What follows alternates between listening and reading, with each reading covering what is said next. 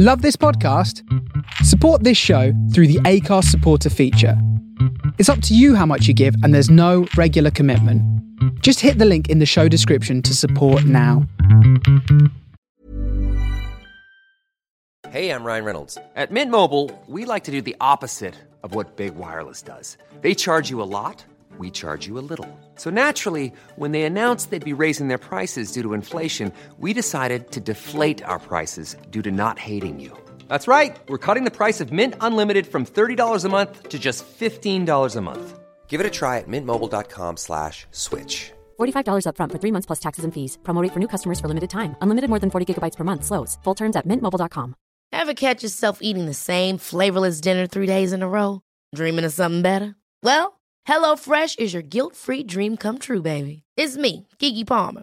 Let's wake up those taste buds with hot, juicy pecan-crusted chicken or garlic butter shrimp scampi. Hello Fresh. Stop dreaming of all the delicious possibilities and dig in at HelloFresh.com. Let's get this dinner party started.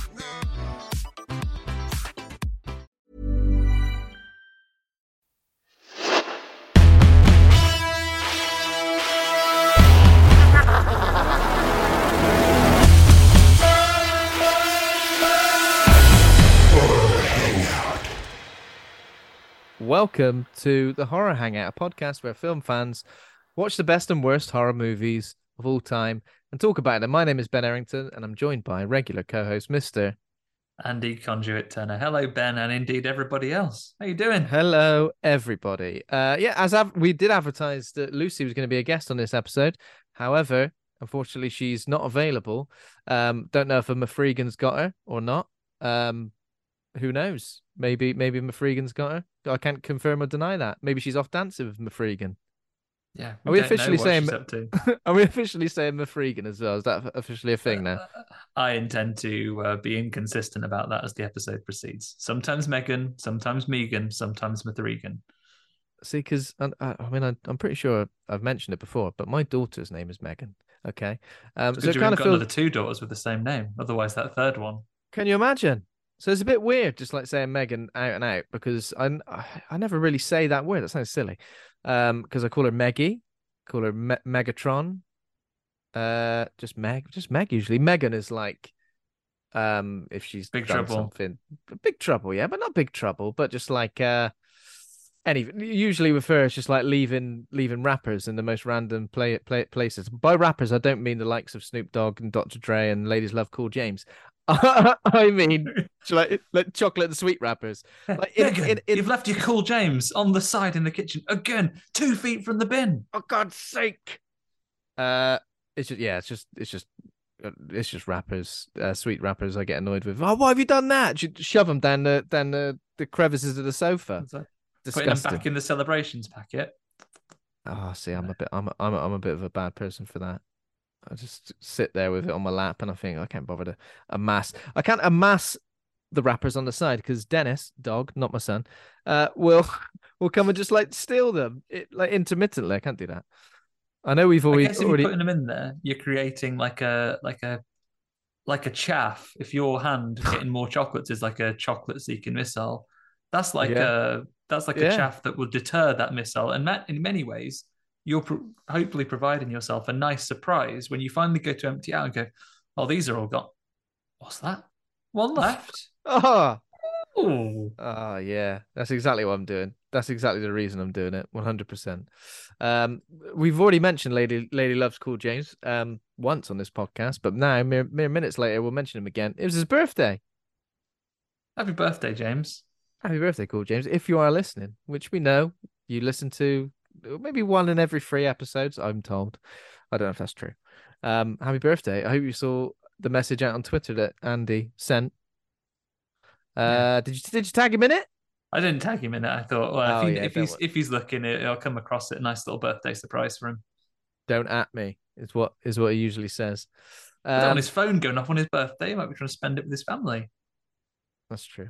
Don't want to cause a row. He's like, what's your phone blown up for, James? It's my birthday. It's birthday messages from my friends at the Horror Hangout. And I go, it's meant to be a family day, thanks. And that's his birthday ruined, so I didn't tag him. Yeah, I feel like if this is your birthday day, you make the rules.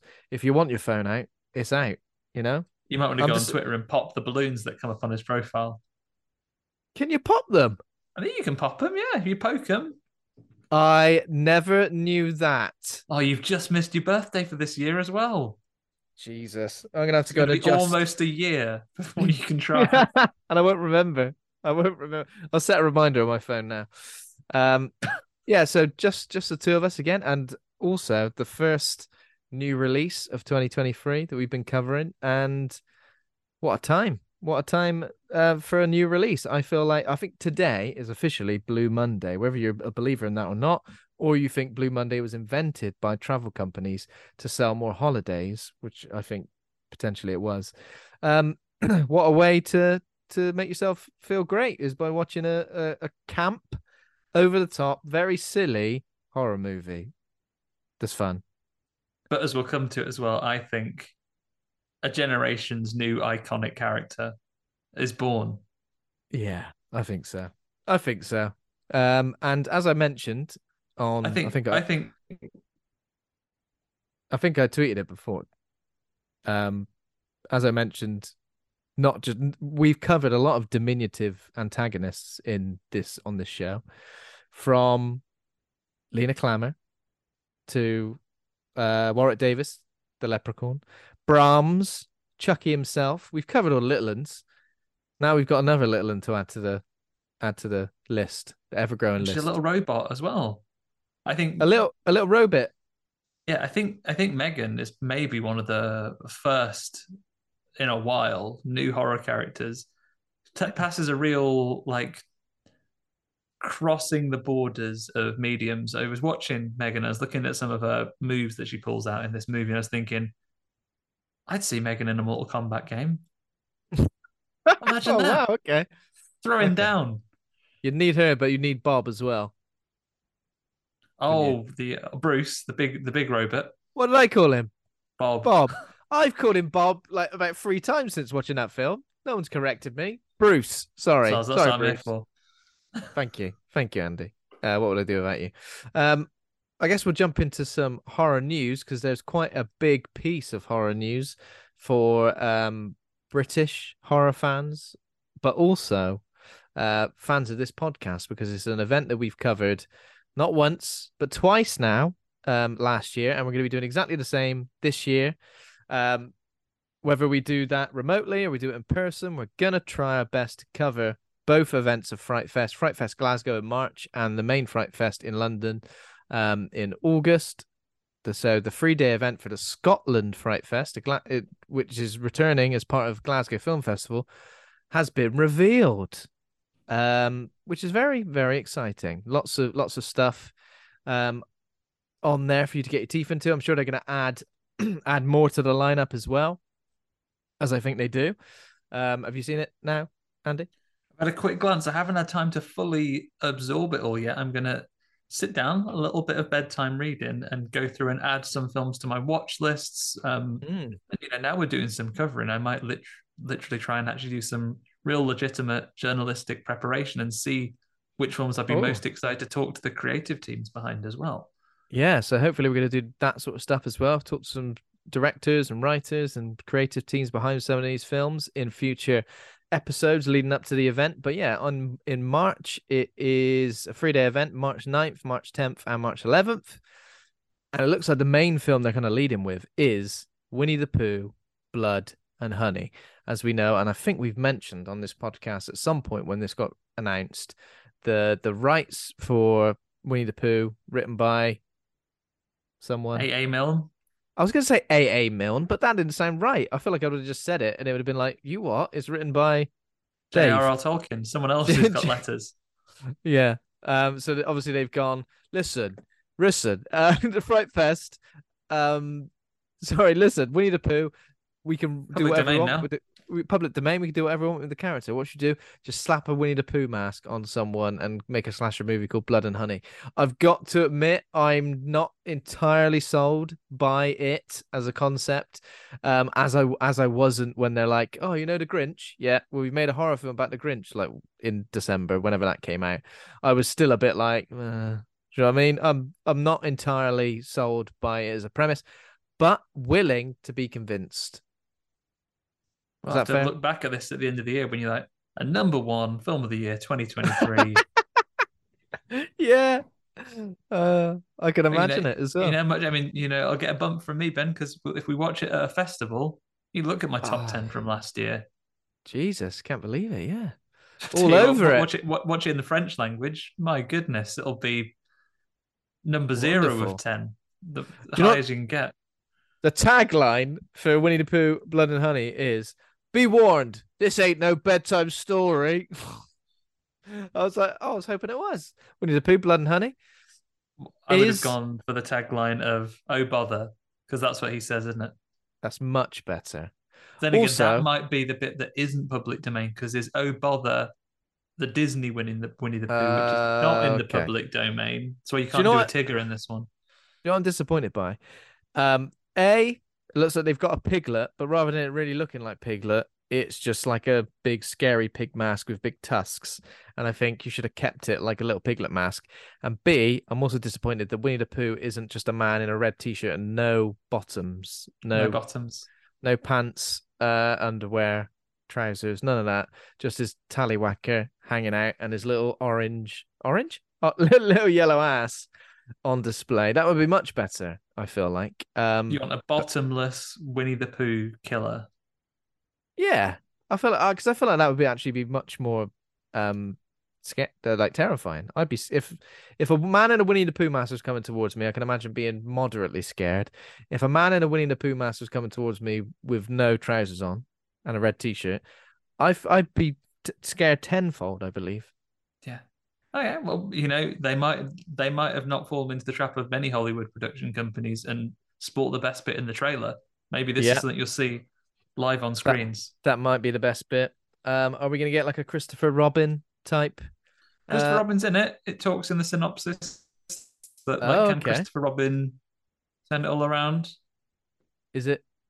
Oh my god! I'm not sure it's playing Christopher Robin. We're gonna have to get ready for this before we go into the movie. Yeah, we're gonna have to. So yeah, there's that which is showing, and then other films. On Thursday, Smoking Causes Coughing. Sisu, might be saying that incorrectly. On Friday, there's hashtag Chad Gets the Axe. Sounds interesting. Great. Into it. Irati, a Spanish horror, is also premiering that day. That's a UK premiere. So some of these are international premieres, some of them are UK premieres. Mother Superior, Austrian movie, UK premiere. Pensive, Lithuanian slasher movie. Apparently, the very first Lithuanian slasher movie gets its UK premiere. On the Saturday, did I already say Saturday? Friday. No, I think we're on Friday. All right. This is all the Friday. Sorry. So Thursday was Thursday 9th of March, Friday the 10th of March. And then Saturday is Hunt Her, Kill Her. And it gets its international premiere. Onyx the Fortuitous and the Talisman of Souls gets its international premiere. Little Bone Lodge, a British film, gets its world premiere. Very nice. Here for Blood, a Canadian movie, international premiere. 13 Exorcisms, one word. Spanish movie, international premiere.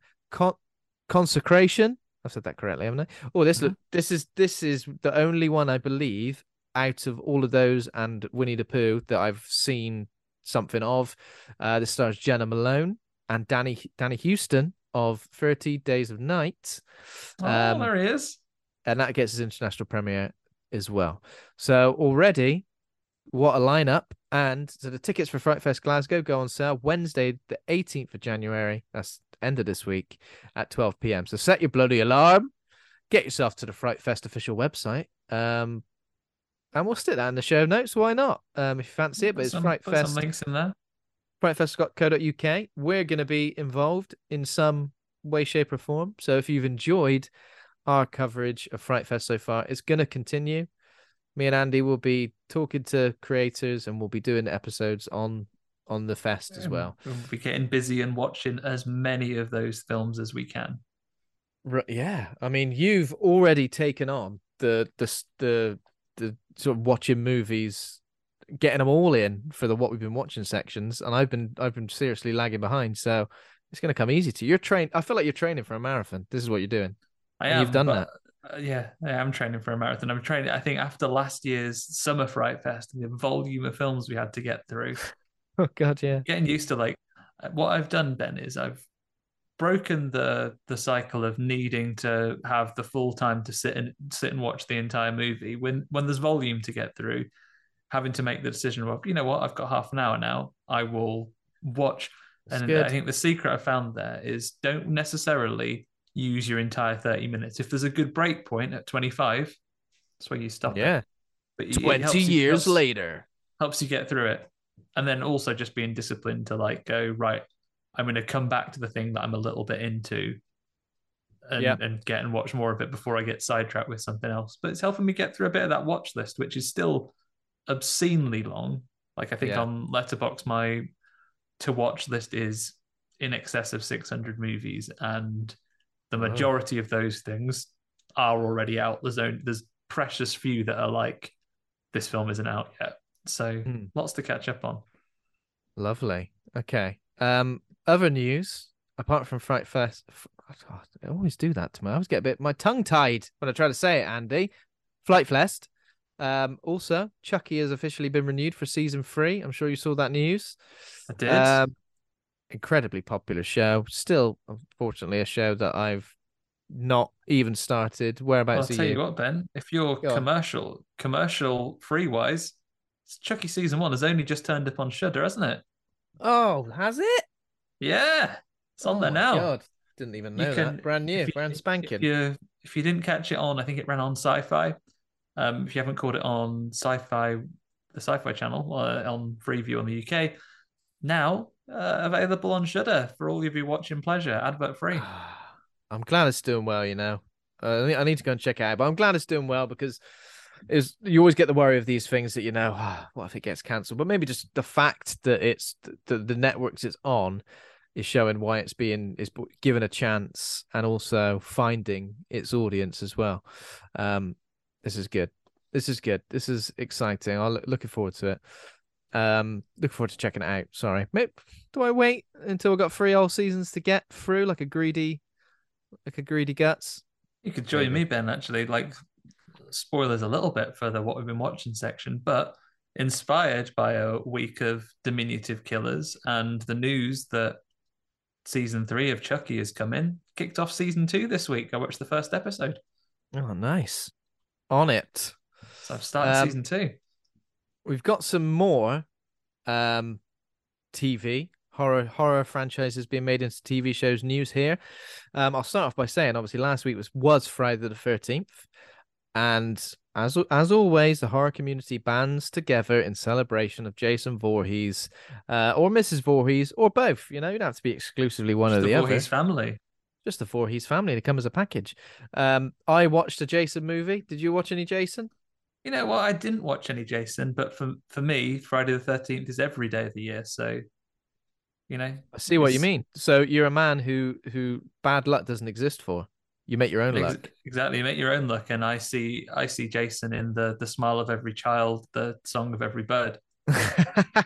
I walk down the street and I hear the birds, and I don't hear the tweeting that you might hear. I hear the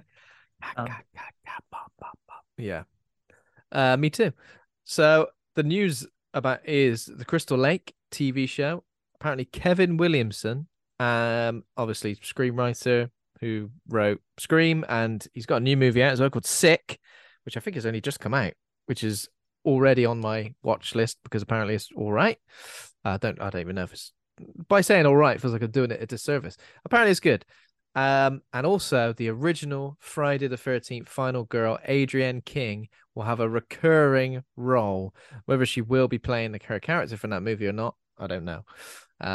But yeah, that's exciting. The fact that they're both involved, horror royalty, horror alumni, very, very exciting. Yeah, I'm interested what the Friday the 13th series is going to be like. I'm absolutely going to be checking it out though. Hell yeah, 100%.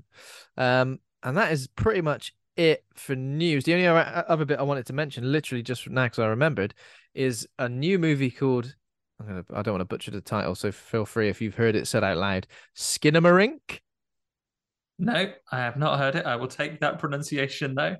Okay, Skinamarink. Do you know much about this? No, not a sausage. Not a sausage. Okay, so this has just been released in the US in various theaters. It is a Shudder original, so I'm hoping we're going to get it Pretty at quick, some sharp. point, pretty quick, sharp. But however, it's another movie where everybody is going, this is the scariest shit you've ever seen. You're gonna faint. You're gonna be terrified. I don't know if it's based on. I don't think it's based on gore like Terrifier 2, but it's getting those sort of superlatives thrown at it. The film follows two children who wake up in the night to discover that they cannot find their father and that the windows, doors, and other objects in the house are disappearing. Wow. I don't know all that much about it. The poster's really effective. It's like an upside down shot of I don't know if it's a found footage movie. It might be a found footage movie, but apparently it's an experimental horror movie. I thought I'd mention it just so I can get it out there and remind myself that it exists. And also, we should probably give it a look when we do a bonus episode if it comes out. Add it to my list as we speak. He says as he now attempts to work out how to type and spell Skinamarink. I don't know what a Skinamarink is, but maybe it's a. I don't know. It sounds painful. Oh, I've nailed it. Skinamarink. I was always confident that you would nail it, Andy. So yeah, there's that. That's all. That's everything for the news. I guess now we go on to what we've been watching. I will. I'm going to go first, Andy, because you've got a load of stuff to get through, haven't you? I don't want to get to the point where I'm just like, oh, he's gone for everything I've already seen. Yeah, because we've got a big one to talk about today, I think, right? So you go for it, and we'll finish with the one that we both watched. Sounds great. Okay, so I have got just 3 or 4. I watched the William Friedkin movie Sorcerer, which stars Roy Schneider and others. It's not horror. It's like a thriller based on these 4 guys from across the world who are escorting like a payload of really dangerous dynamite through the Colombian jungle. And it's like, even if you jolt a little bit, the dynamite will explode, and they're like taking it in a van. Really good, really tense. Drawn out tension was great. Really well made film. Maybe the first third of the story takes a while to get going, like introducing characters, but after that, it's a really well made thriller. Like you're on a knife edge pretty much for the entirety of the movie. Highly recommend that. I think actually Mr. Luke Condor with a K in a previous episode suggested it to me. I added it to a watch list. I'm gonna say years ago. But yeah, I also watched. So I went from 1977 to 1985, and I watched Ron Howard's Cocoon. Now, okay, yeah. So Cocoon was one of those films that I used to watch loads as a kid. And I read an interesting comment about this on Letterboxd where somebody said this is one of those films in the 80s. It was always on TV and 90s.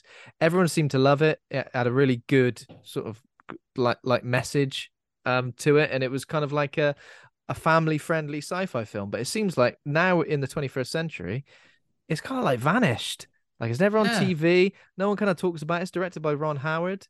It doesn't kind of get discussed when we talk about 80s sci-fi as much as we would discuss, I don't know, something like Flight of the Navigator, for example. As one of those films is like the opposite of The Beach, right? It's the old people's home. What makes you young? Yeah, well, it makes you feel young. Doesn't physically turn you young, but makes you feel great. It's good. I mean, the aliens have kind of, I don't remember. Do you remember what the aliens look like in this film? Aren't they like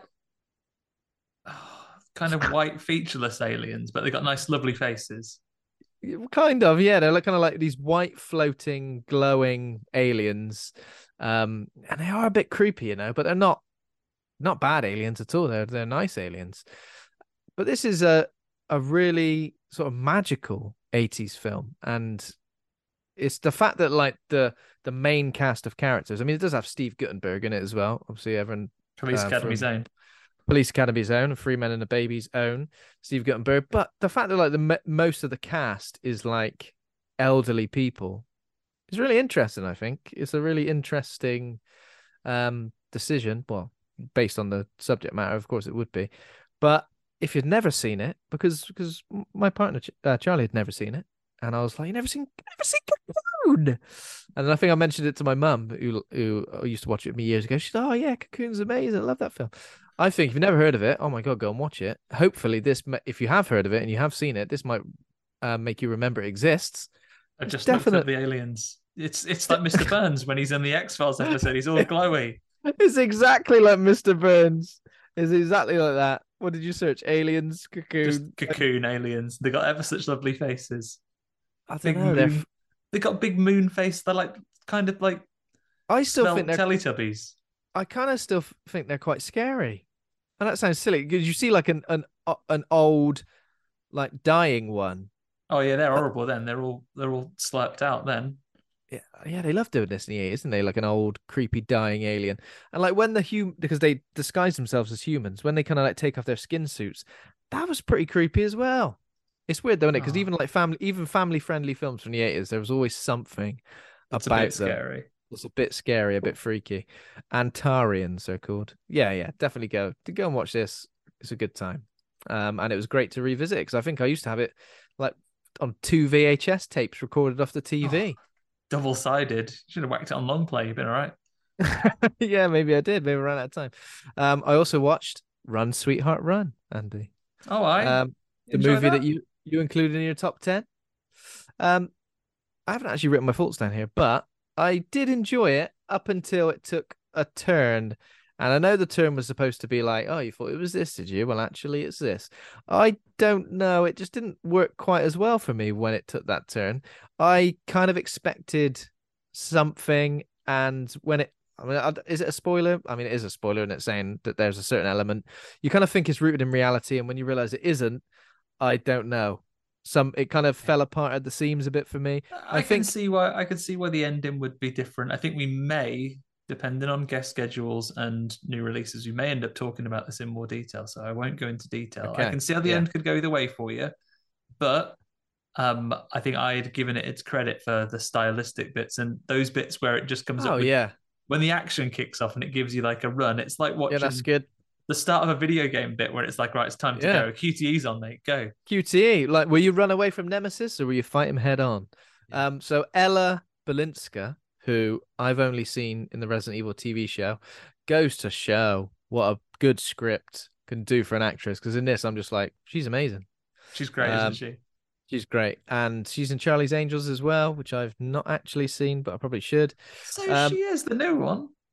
Yeah. Watched on a plane. Classic plane movie. Oh, yeah, definitely. And then what's his flavor? Pilu Asbeck. So I only know him from Game of Thrones. But he's in things like Uncharted, Overlord, Ghost in the Shell, the Scarlett Johansson one. Suitably sinister and genuinely quite scary. I don't know about...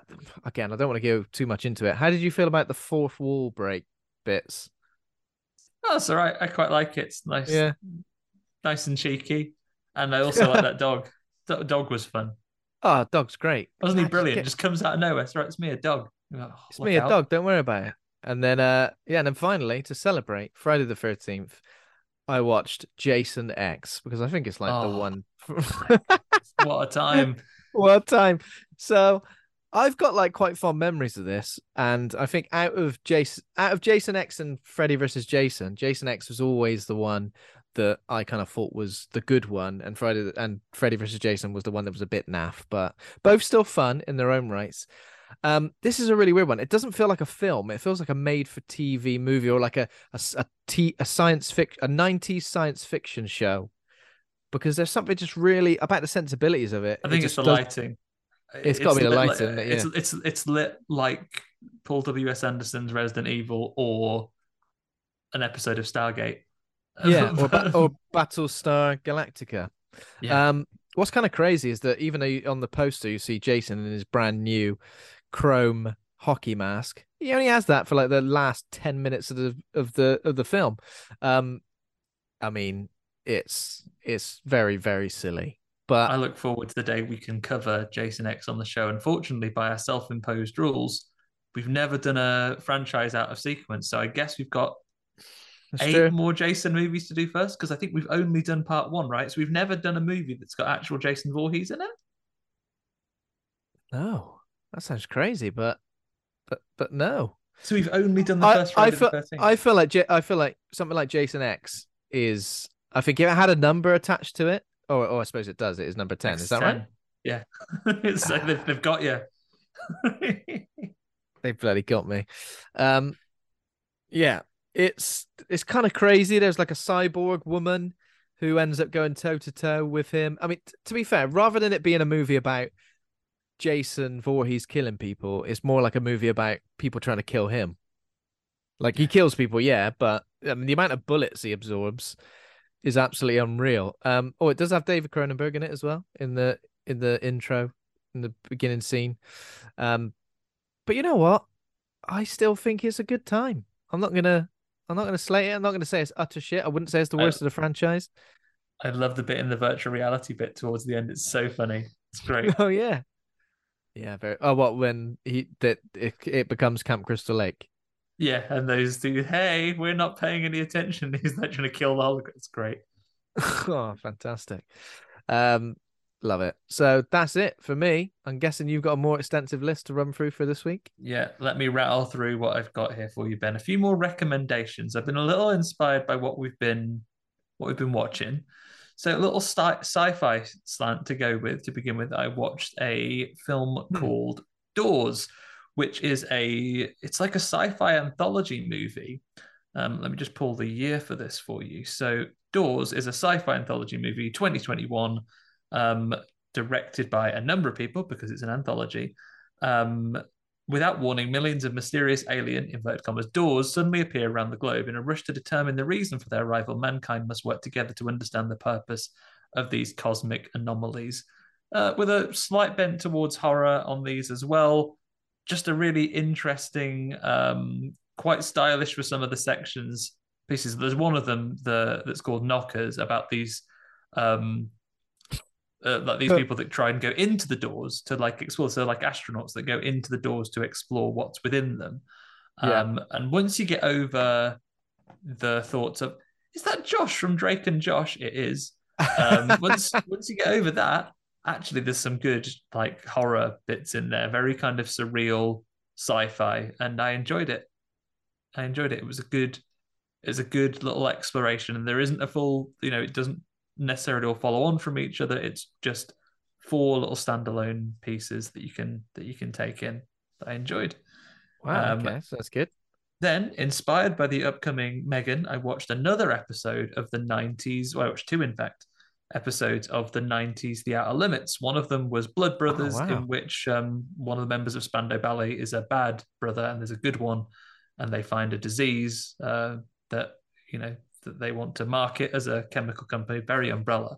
But inspired by Megan, the episode I watched was Valerie 23, which certainly when I was at school was the one everyone was talking about because it had nudity in it. But it's about how the Grim Reaper from Bill and Ted's Bogus Journey is a paraplegic man who his company, a robot company, give a robot companion to, who he goes from day one being really rude to, despite the fact that they've programmed it with feelings and it can cry and get upset, dead rude to it, night 1.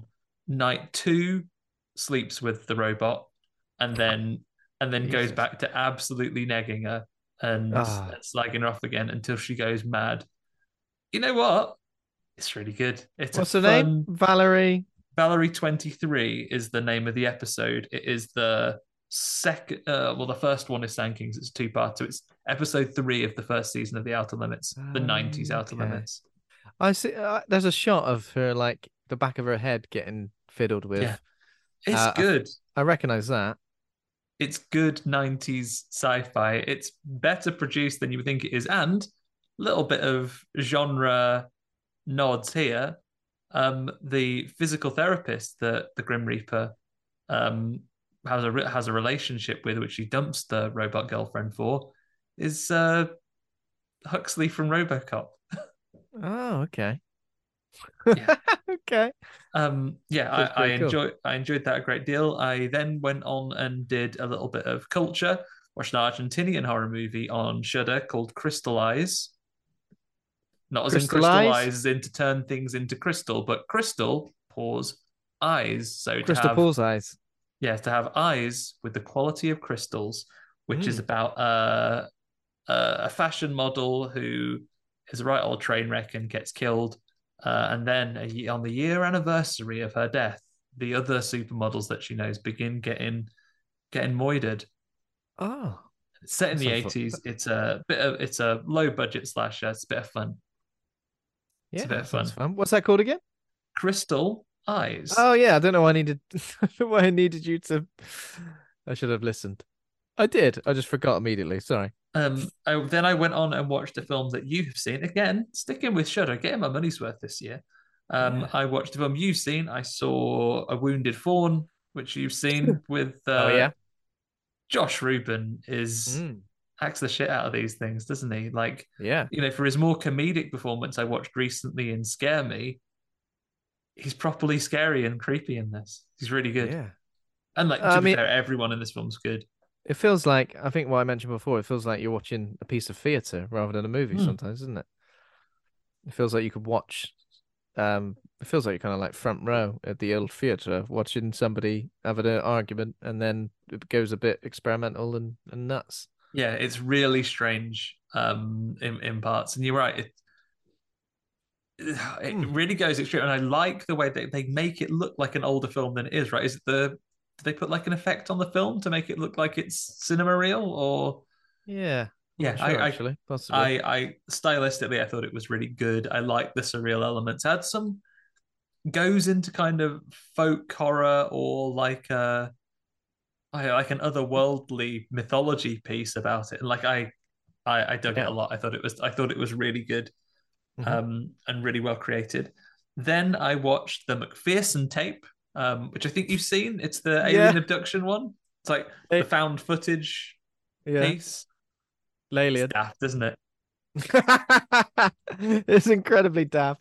Daft as shit, but you know very what? 90s.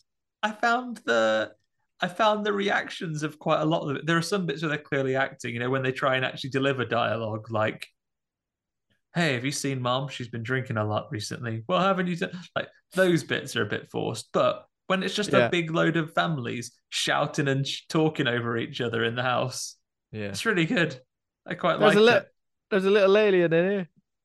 Yeah. Get out. Yeah. Yeah, a little alien comes in. And I'm going to watch the remake because I feel like the 90s remake is something I have seen before, but I've not, I don't recall. So I'm going to try and seek that and watch it again.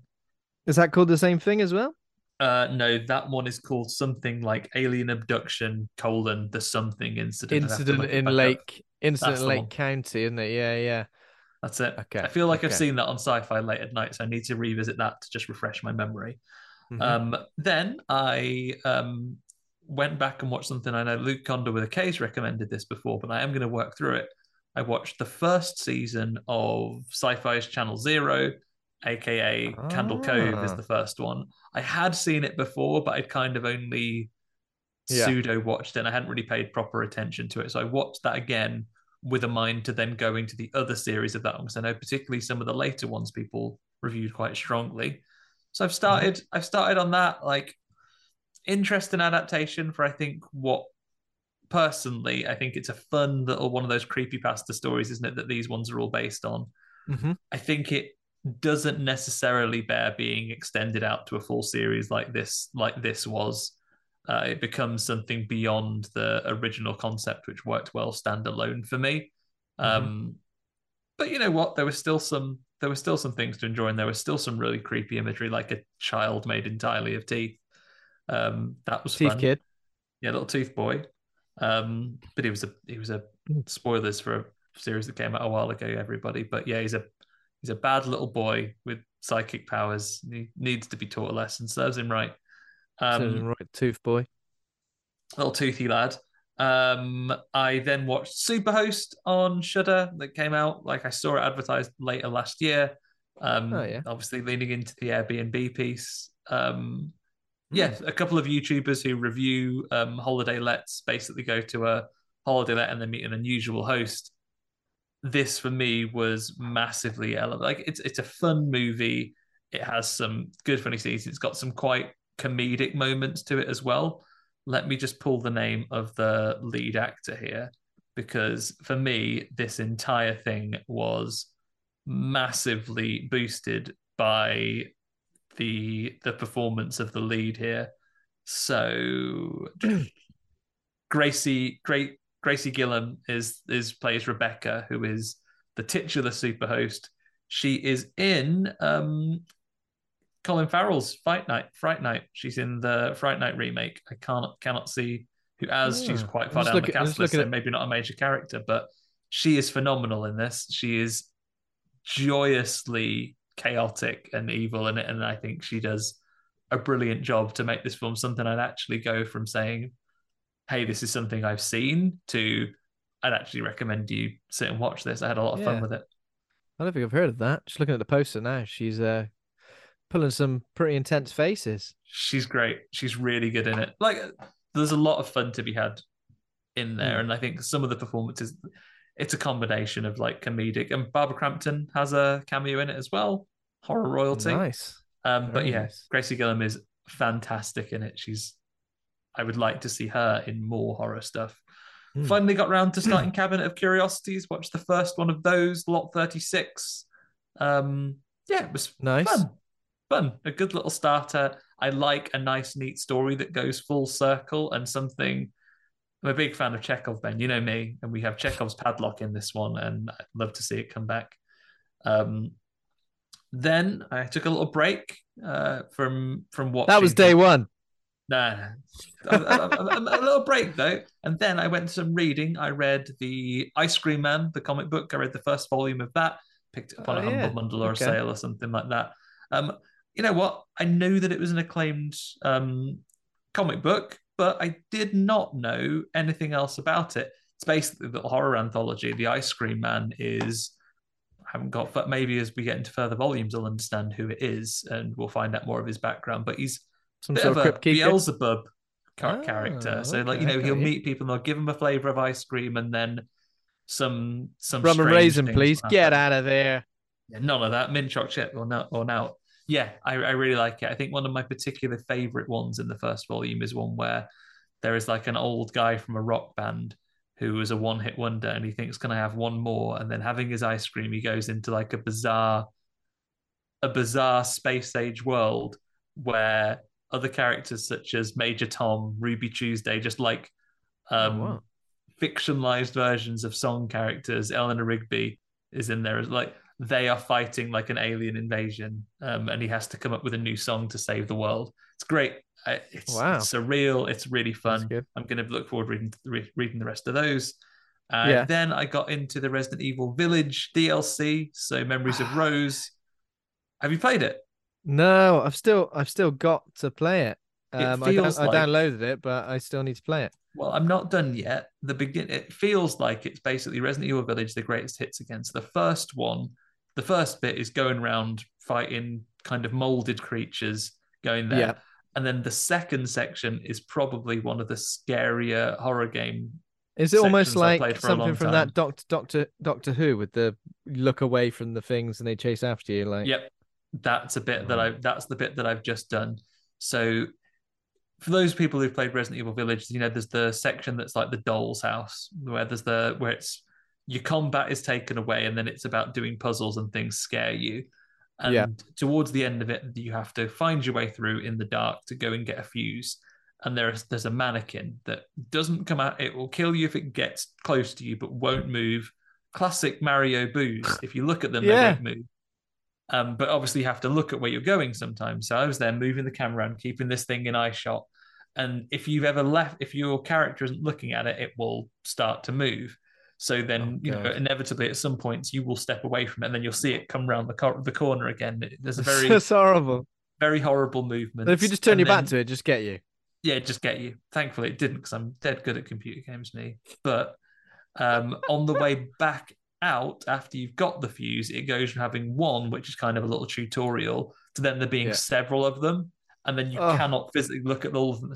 So having to play a game of like, right, if I look away from this one until it's got closer, then look back, I can keep them both in frame while I walk to the door. It was really tense, but great. And I've got some more of that to finish, but I'm moving through that. Then I watched Take Back the Night, which is the story also on Shudder A woman is attacked on a late night on the way back from a night out, and then begins a vigilante case to hunt down the monster that attacks her. It's a monster that attacks her, by the way. So it begins like a vigilante effort to try and take back the night. Started Chucky season 2, like I mentioned. I also watched an 80s horror movie called Annihilator, which is, for reasons that are not really explained, a man's girlfriend goes back from a trip to Hawaii that she's won, and you'll never guess what, Ben. Go on. She's a bloody robot now. Finds out she's a robot, tries to drown him in a lake. So he goes on the run. How'd that get replaced? We never know. We never find out. The robots have got names. They're like a race of alien robots, and they replace people with robots that will try and kill a person. Oh yeah, it's absolute 80s madness, absolute lunacy. Just great visual overlays to robot vision as they're calculating things, a bit like Megan. Absolute madness of all these. I recognize a poster for this as well. 1985. Yeah, that's the one. 86. Sorry. Okay. And the main character is called Robert Armour. Mr. Armour, and there's one bit where he's got a gun that he uses for killing robots, and he loses sight of his gun from it. You know what? One of the robots has done it, bent it, so he goes to get his gun back out. It's like Naked Gun. Your barrel's been bent. But apart from that, one more thing that we've both watched now. No spoilers for everyone, but it's the hottest new topic right now. Last of Us has started.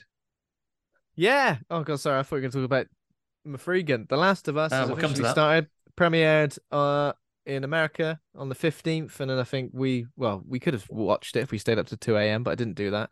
We've seen the first episode now. Set your Sky Plus box for it. We've seen the first episode. Initial thoughts without spoiling anything, because I think a lot of people are going to watch this without having played the game. So yeah, I haven't got around to playing the games yet. I watched it. Oh yeah, of course. I feel like, for me, there are lots of bits, I think, visually at very least, which I think I would have got more out having seen the games, because I know that lots of them are very faithful to that. Whereas I see them having not done the games, I'm like, it's a nice shot. That's lovely. That's beautiful. I watched, I think the game famously, no spoilers there, is heart-wrenching and sad quite often. I think they've definitely pulled that vibe to it. Like, it's too early in the show to know what it'll build into, but solid first episode. I'm actually going to make an effort to keep on this one as it goes through and be in the moment with it. So I think that's what I'm going to try and do as well. As a big fan of the games, I feel like it's perfect casting, but I feel like it's also replicated scenes from the games really well. However, like, sometimes that doesn't work. If you do beat for beat, it doesn't work. However, luckily, something like The Last of Us, where like it's cinematic in itself and it's like a AAA title with a really, really great story, replicating some of the scenes is perfectly fine. I know they've made some changes, minor changes, I believe, that I've read about. Nothing that has been confirmed by the show yet. But yeah, tense, heart-wrenching, and scary, So these are the things that it needs to get right. And yeah, I think The Last of Us is probably up there with not just some of the best video games for this, but also some of the best media in any form.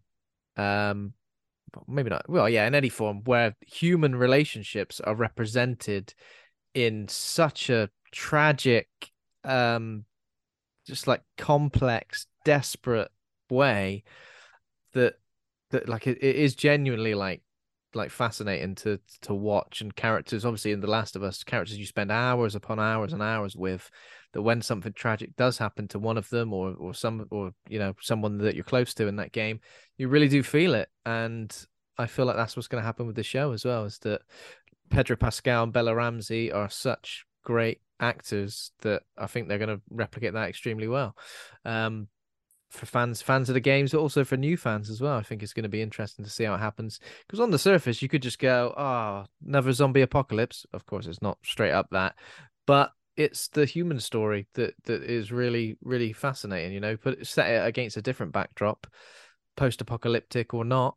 I think it really does work well. There's really well written characters, and the fact that so many people from the games are involved, voice actors through to the director, the composer for the sign, Neil Druckmann. Yeah, is that what you said? Sorry. Yeah. Drucko. And then the composer as well doing the soundtrack. Like the opening credits have got the main theme from the games. That is very, very important. I can't stress enough. Like one of my favorite video game to movie adaptations is Silent Hill. And you know what? I reckon about 25% of that is the fact that it uses essentially all the same music. The fact that it does that sets the tone perfectly if you're a fan of the games. If it opened and had a completely different soundtrack, you've already got a perfectly great, recognizable soundtrack that everybody loves and is perfect for the game. Please use it. Obviously, re-record it. Fine.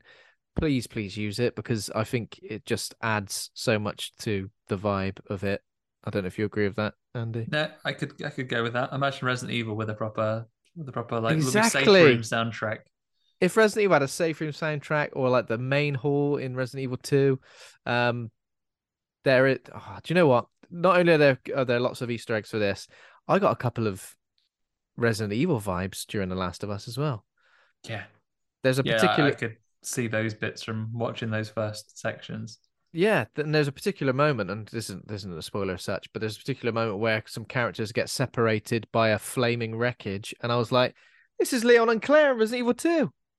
This is exactly what it is, separated by a flaming wreckage. Brilliant. And whether that was done on purpose or not, maybe, I don't know. But still, very, very cool, and highly looking forward to it.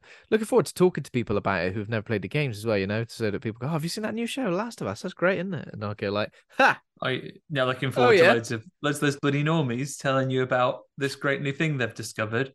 Tell you what, Ben, you like horror, don't you? There's this thing called The Last of Us that's just come out. Maybe you want to check that out. A little hint from me. I'll check it out, mate. Don't worry about it. Mainstream Mike. All right, I'll check it out. Why not? I'll have a look. I'll see what it's all about. I'll platinum the first game. I haven't platinum the first game. But yeah, awesome. Yeah. Sorry, everyone. Chat your bloody ear off about watching too much stuff. Yeah, for Megan news. I'll tell you what. Maybe hopefully you've come with some more recommendations to put on your own lists there. Or you've come straight here with a timestamp, which is why I put them there. Not that what we've been watching isn't interesting, Andy, but some people, time is precious, and they want to hear what we think about Megan, aka Mafregan, aka model-free generative android. Generative android, is that right? So shall we do it? Let's get into Megan, shall we? Yes. So Megan, aka Mafregan, if you want to pronounce it like that, it's up to you. We won't judge you. Is a 2022 American science fiction horror film directed by Gerard Johnston, written by Akela Cooper, and starring Alison Williams and Violet McGraw. Akela Cooper, let's shout her out, because not only is she the screenwriter for Megan, she also wrote Malignant. And I feel like that is a hell of a 1-2 punch to be involved in terms of like modern horror that's like captured the collective imaginations of people who like their horror fun, I guess. And we've already discussed Malignant on this show, and it wasn't my favorite thing in the world. However, I do really appreciate what it did for the genre. And Malignant has grown on me. I might need to reassess that, because I think I might have been quite harsh on it. Yeah, but I can't entirely remember. But now it's really stuck with me, and I still think about that chair throw, or when she beats up all those different characters in the prison cell. Yeah, that reveal is second to none. And yeah, I think that was a well worked script. The fact that the way it's going to drip feeds you, and then hits you bang with this big reveal, I think that's great. And I think Megan's written really well as well. I've got a couple of the choice reviews. Actually, sorry. Before I read the choice reviews, because I was going to talk about the script and the choice reviews. So the story for this is: a robotics engineer at a toy company builds a lifelike doll that begins to take on a life of its own. It's already got a life of its own. You designed it that way. How dare you? Who's it starring? Amy Donald, is Megan, but Jenna Davis does the voice of Megan. Don't get those two things confused. Alison Williams plays Gemma. Do you recognize Alison Williams? She is the girlfriend in Get Out. She's the girlfriend in Get Out. And what I like about this, right, is that what sometimes actors are so not horrible, but like it's so easy to hate in movies that they're tarnished forever. Whenever you see them, you go, that's that person from this. Good example is Jesse Plemons from Breaking Bad, aka kind of looks a bit like Matt Damon. He's in loads of stuff. But whenever I see him, I go, you from Breaking Bad who shot that kid. I can never look at you the same way. Alison Williams, I reckon the first 10 minutes I was like, it's the girlfriend from Get Out, don't like her. After that, I'm trying I forgot. to slurp my brains out for an old white man. No, yeah. Right. But after that, I was on board with her, which I think is good because I think it shows that her performance was good enough to step away from that, so I wasn't affected. Violet McGraw is Katie. I recognize her. She is she in Doctor Sleep? That's what I'm looking at now. She's somebody in Doctor Sleep. I thought she was somebody in The Haunting of Hill House. Yeah, I think she is the person. Is she like young? House. Is she one of the young, like the kid version of? Yeah, she's the kid version of someone. She plays Gwen. Someone gets her neck broken.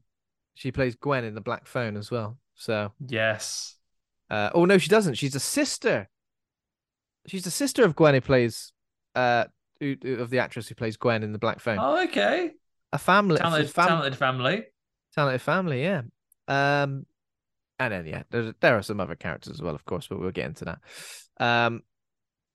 So choice reviews, I guess we should go for. We've got 6.7 on IMDb, 95% critic score at the moment, but obviously it's only just come out, so that could possibly dwindle. 79% audience score. Everyone seems to be loving it. 3.3 on Letterboxd. I've got some choice reviews here. Some I agree with, some not so much. But I thought I'd get a nice cross section. Joe Aragon says, it's Aragorn himself. Malignant's little sister Megan returned. The King's back. He's on Letterboxd. Malignant's little sister Megan leans into its absurdity and delivers way more laughs than scares, which for some may be a downer, but it's brimming with so much fun that it's almost impossible not to have a good time. 3.5 stars. And then somebody simply known as Coffee, maybe they prefer tea. We fed an AI viral Twitter clips and asked it to write a trendy script. Here's the result. I don't think I agree with that. It wasn't one of those scripts that done my nut in. I was all right with it. You feel all right with it? Yeah, I think if anything else, like this is... If you look at things that are trending right now, it's things imitating the visuals we're seeing in Megan. Yeah, I don't think it's one of those scripts at all. Sorry to throw it under the bus again, Andy. I don't mean to do it. I know you quite enjoyed it, and I hate to keep doing this. It's not personal. Resident Evil TV show. That is we fed an AI viral Twitter clips. It's like that is we fed an AI 4chan and Reddit boards and asked it to write a trendy script. Here's the result. Zootopia porn. Coffee's only given it 2 stars there. And then Sergio Munoz Esquire says, masterpiece, game changer, one of the greatest experiences ever. A love letter to cinema, no notes, 5 stars. Oh, well done. Well. So this is like a pretty anticipated release. Everyone was kind of really hyped for this being released early January, and super exciting. As I mentioned, we've covered Little Killers before. Killers is kind of a spoiler, but I think it's to be expected. I think this was kind of almost everything I expected. I don't want to say and more, because I feel like it was everything I expected. I kind of went into it from watching the trailer and from going into it like this. I kind of expected it to go in this direction, and it did. For that reason, I'm not saying so. I think it doesn't reinvent the wheel. However, it is definitely a good time. I don't know. Definitely an excellent wheel that they've made here. It's an excellent wheel, yeah. It's one of those wheels where you're like, look, this wheel works absolutely perfectly. This wheel does the job it's designed to do. It doesn't do anything extra. Like you're not driving and suddenly the wheels turn on their side and float off. like a Fifth Element car. Mhm. I don't know how you feel. But they do a thing.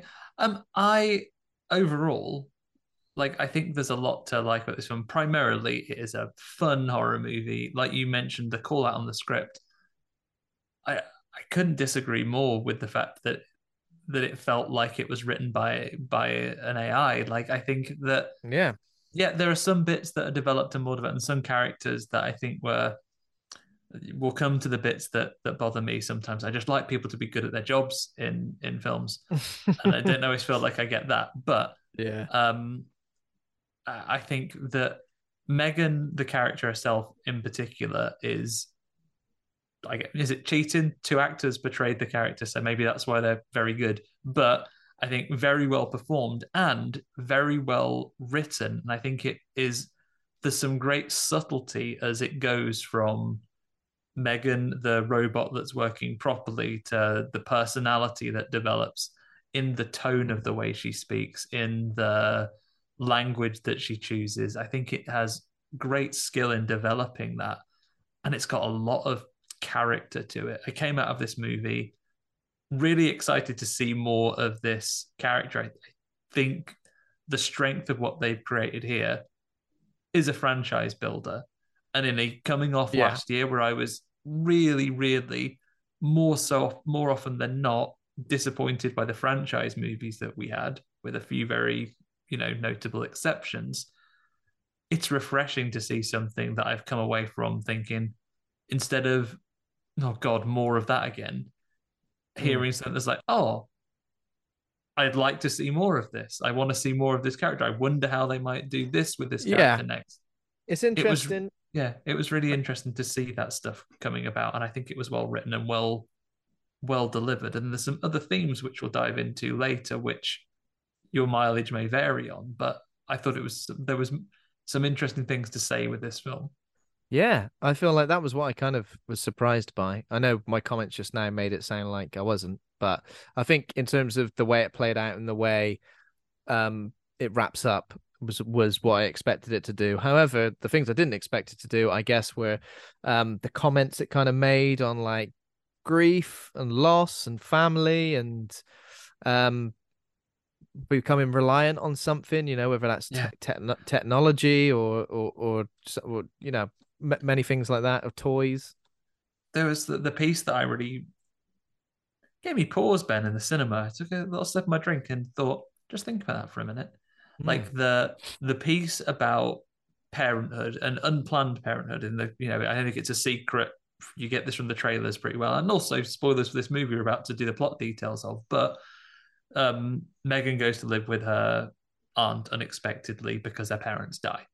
So sorry, Katie goes to live with her parents, and Megan is a robot that she gives her, because this is a woman who is unprepared to look after a child, doesn't know how to relate to a child, and so, being an expert in technology, what she does is she does what she knows how to do and has a machine that supports that. And early on, they talk about, Megan can do all these amazing things, so she can always talk to the kid. She can remind her to put the toilet seat down and to wash her hands. Wash your hands. Disgusting. Yeah, it can do those things, and I think they have an exchange between two characters. Say, well, if you're getting the robot to do all that, what are you doing with her? Like, why are you not reading your kid a bedtime story and things like that? And of course, there's a moment early in the film where kind of like screen time is discussed and mentioned, and I think, all parents deal with becoming a parent for the first time in different ways. So I can't I'm not trying to throw a generalization over it. I'm trying to just discuss how some people may have been affected.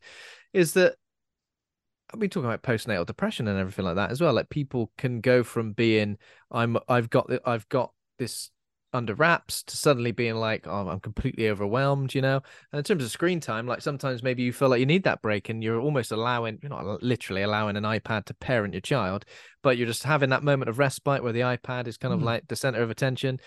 And some people would deal with it in different ways. Other people might, I really don't want my child to be on an iPad at all. Other people, this is the only time I can relax and sort of. We can have a moment to myself, but a minute to think. A minute to think, yeah. And I understand that it's represented here in a really extreme manner, But it kind of makes sense, especially with the way technology is changing every day. Obviously, years ago, and people of a certain generation will have no qualms about telling you, back in my day, didn't have an iPad, didn't have a TV, didn't have a nickel to scratch my ass with. All of that stuff. They're free to tell you that, but it's like, okay, but, you know, times change. But you do have those things now. Technology changes. Go with the flow or get left behind. But at the same time, it's interesting to think, like, how will different generations change when, you know, I've heard stories about kids who constantly talk in American accents who aren't American because they watch nothing but YouTube. So it's really interesting to think about that thing. Like future generations will be different in certain ways because of technology. Not saying it's all going to be negative or all going to be positive, but I think this film brought up a lot of that in a really interesting way in terms of replacing a loved one for grief. And it reminded me of that Black Mirror episode as well with Domhnall Gleeson. Miley Cyrus. Not the Miley Cyrus one, the one with Domhnall Gleeson where he dies and then his girlfriend like has him replicated as like an AI that talks to him via text, as email, and then eventually voice chat, and then eventually turns up in a new robot body. Kind of reminded me of that in a way where it's like, wow, like it's kind of crazy to think that could be a possibility, and it's kind of represented in this film. It's a bit like the Outer Limits episode, Valerie 23. It's exactly like the Outer Limits episode of Valerie 23. Yeah, would it make a good double feature? Yeah, you could watch these two together because also, like we talk about the cost of them. I've said all these things where there's the stark warnings that the film produces for us about, you know, the reliance on robotic assistants, things like that. But they do talk about the price of a Megan, and they're 10 grand or thereabouts, right? Yeah. To be fair, I haven't got a kid, but 10 grand, just have a Megan help you out around the house. But this is another interesting thing.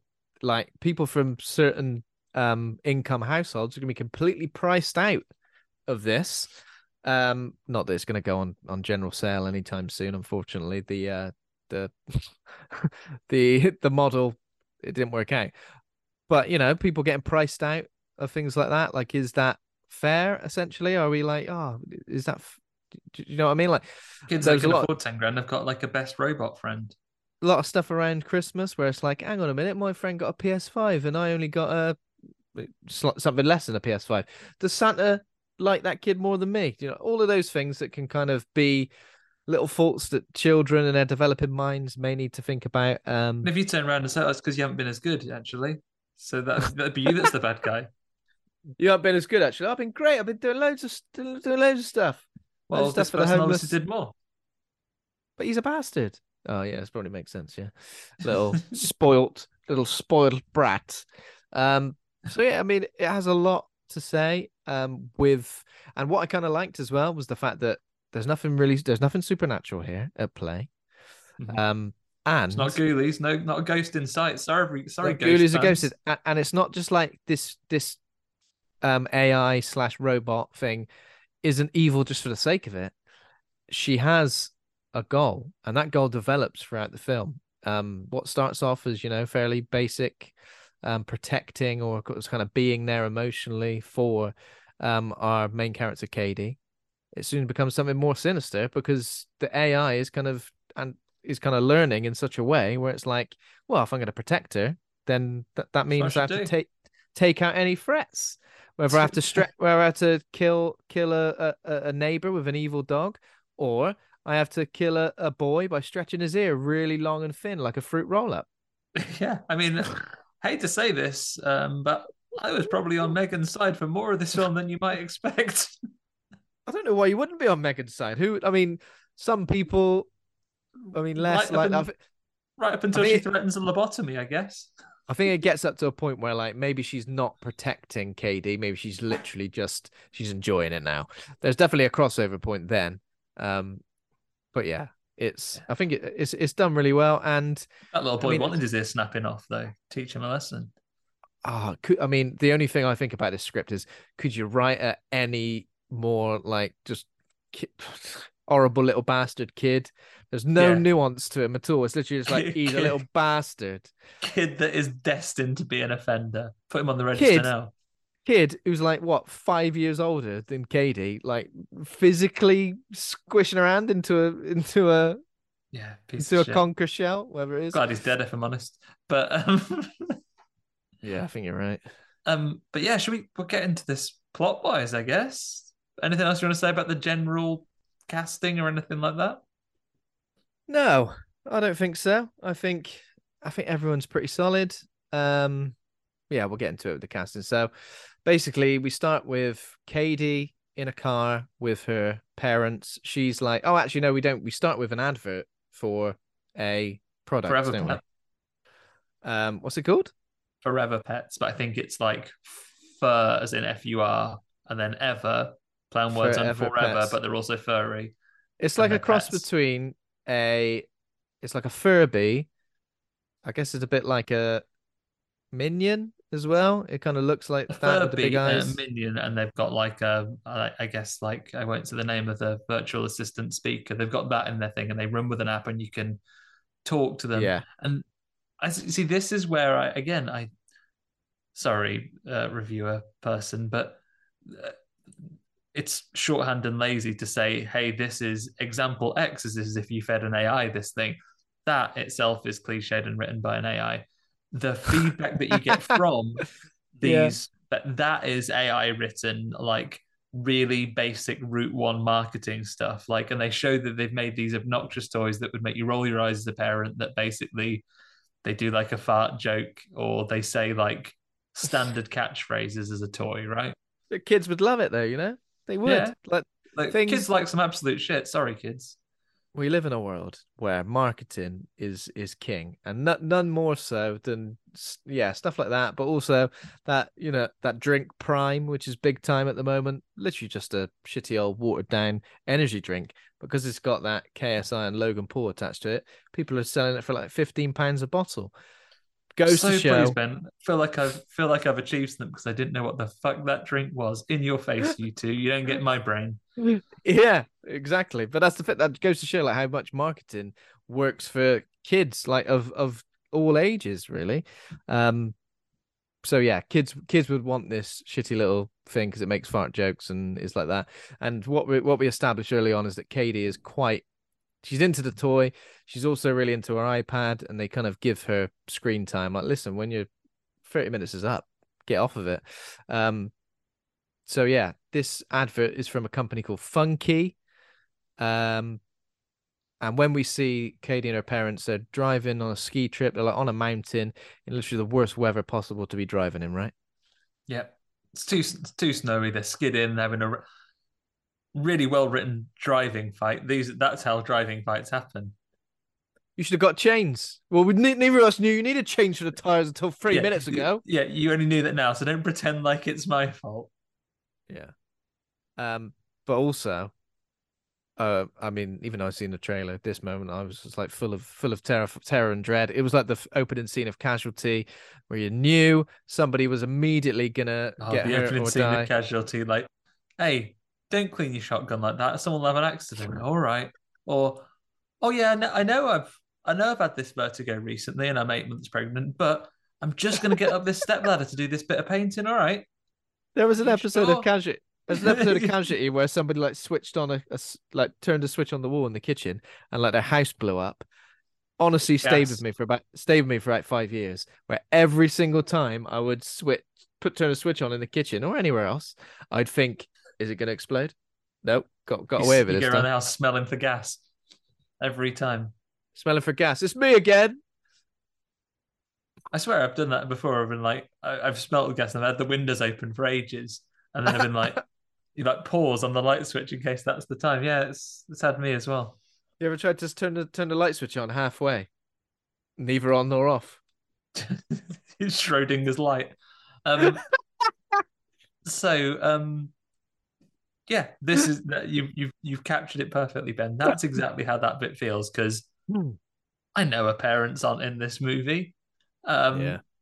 And they go, okay, we'll just pull off the side of the road until someone comes along and sweeps the road. Did they even pull off? I'm pretty sure they just stop in the middle of the road. They stopped in the middle of the road, and they plan to pull off until they can be safe. But then the snowplow they were hoping to see comes a little sooner. I wish one of them closed their eyes and went, I wish for a snowplow right now. And then, yeah, bad decision, unfortunately. And they had a birthday wish saved up they hadn't used. And then it manifested it like Noel Edmonds in Helicopters. Manifests it straight away, and they get snowplowed. They get absolutely snowplowed to death. Well, it flashes, and we were supposed to think that that's what's happened, that they've died. And then we cut to Aunt Gemma. We cut to Gemma just doing some.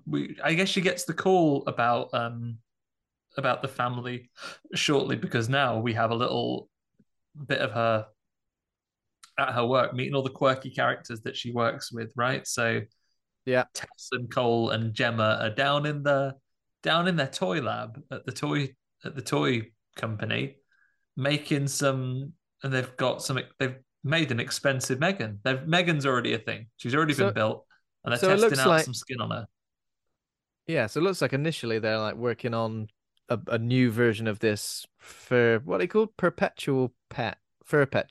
I thought they were called perpetual pet. Forever pets. So they're like they must be. Maybe one's a variant of another, but they're working a new. They need to make a cheaper version of it, don't they? Because it's retailing quite high, and then there's someone's ripped them off with some shit another company's ripped them off a shit version, but they're cheaper, which I feel like wouldn't matter. I feel like no matter the price, if your branding's on, it wouldn't matter.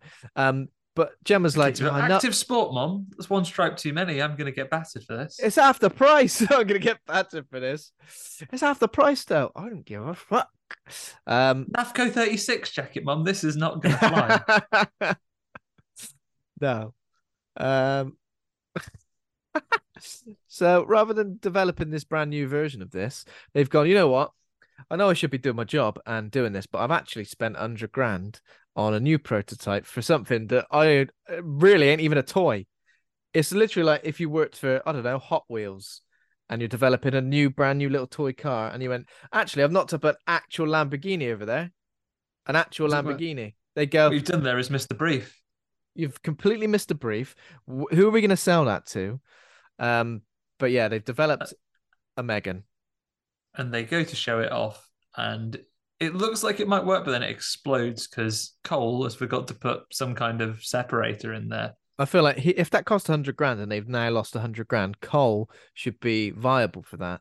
No one else should be in fear of losing their job. Yeah, it shouldn't be like, what have you developed? Well, I developed it well. It exploded because this idiot didn't put a thing in. Absolutely disgraceful, yeah. But the boss, who is at first I was like, oh, is he going to be awful? But he's hilariously awful, so that's okay. Like at first I was like, oh, is this just going to be a really...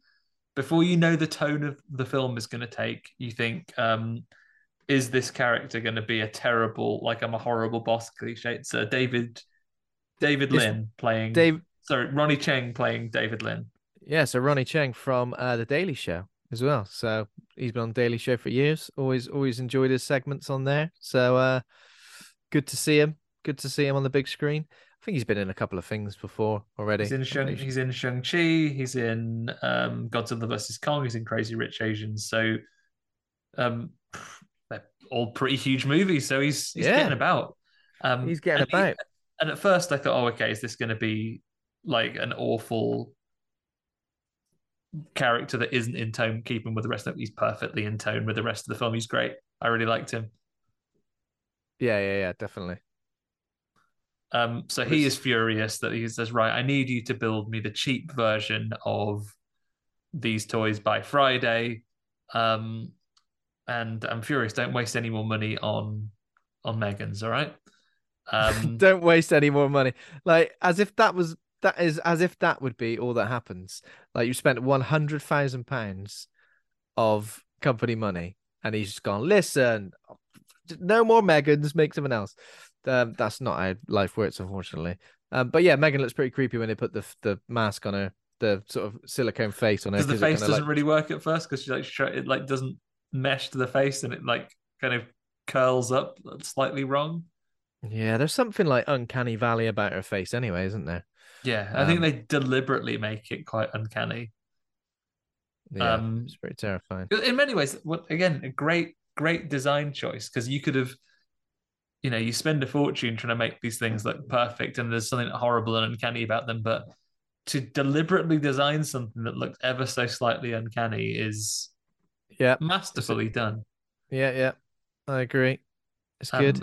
But then, just as she's been given a bloody deadline by the boss, Gemma's probably saying to herself, "Oh, how can this day get any worse?" And then the phone goes, and it's the hospital to say, did comment on, "Oh, she got that," because it says like so and so emergency center, and I was like, "Oh yeah, save that number in your contacts." Oh, have you got that number saved? Doesn't make sense. It would just be it'd be an unknown number, wouldn't it? Withheld. Surely, come on. Hospitals withheld, yeah. But it comes up as a name, and then the day does get worse as she finds that her sister and brother-in-law have been blown up, and has to go and adopt their kid. Yeah, so Katie is injured, but okay, she's not dead. She's got a few face scabs. That's it. A few face scabs, and I guess what's interesting here is that Gemma is a very career-orientated, talented roboticist who pretty much lives and breathes her career, as you would, I think, if you had that sort of skill set.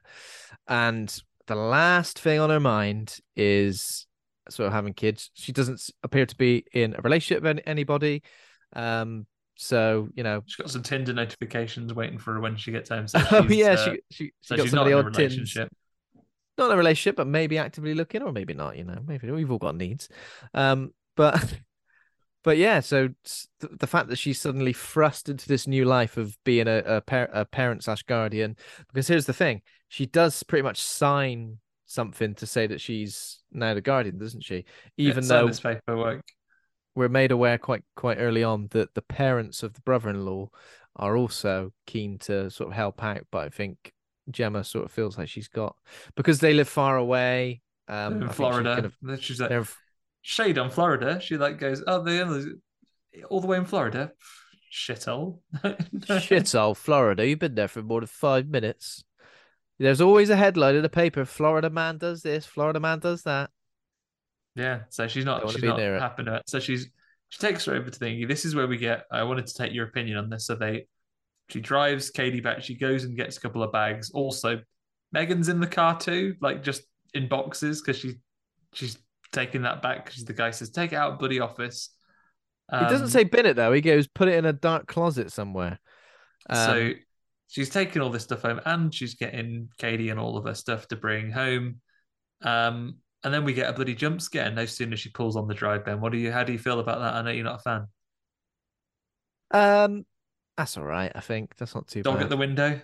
I'm not completely against all jump scares. I think I'm just against the lead in jump scares where you're like, there's going to be a jump scare, and there is, and it's a fake out, and then there's the real jump scare. That shit gets on my nerves. This was kind of all right, because in a scene where there's pretty much no tension, and suddenly we're feeling a bit tense, I think that can be done correctly.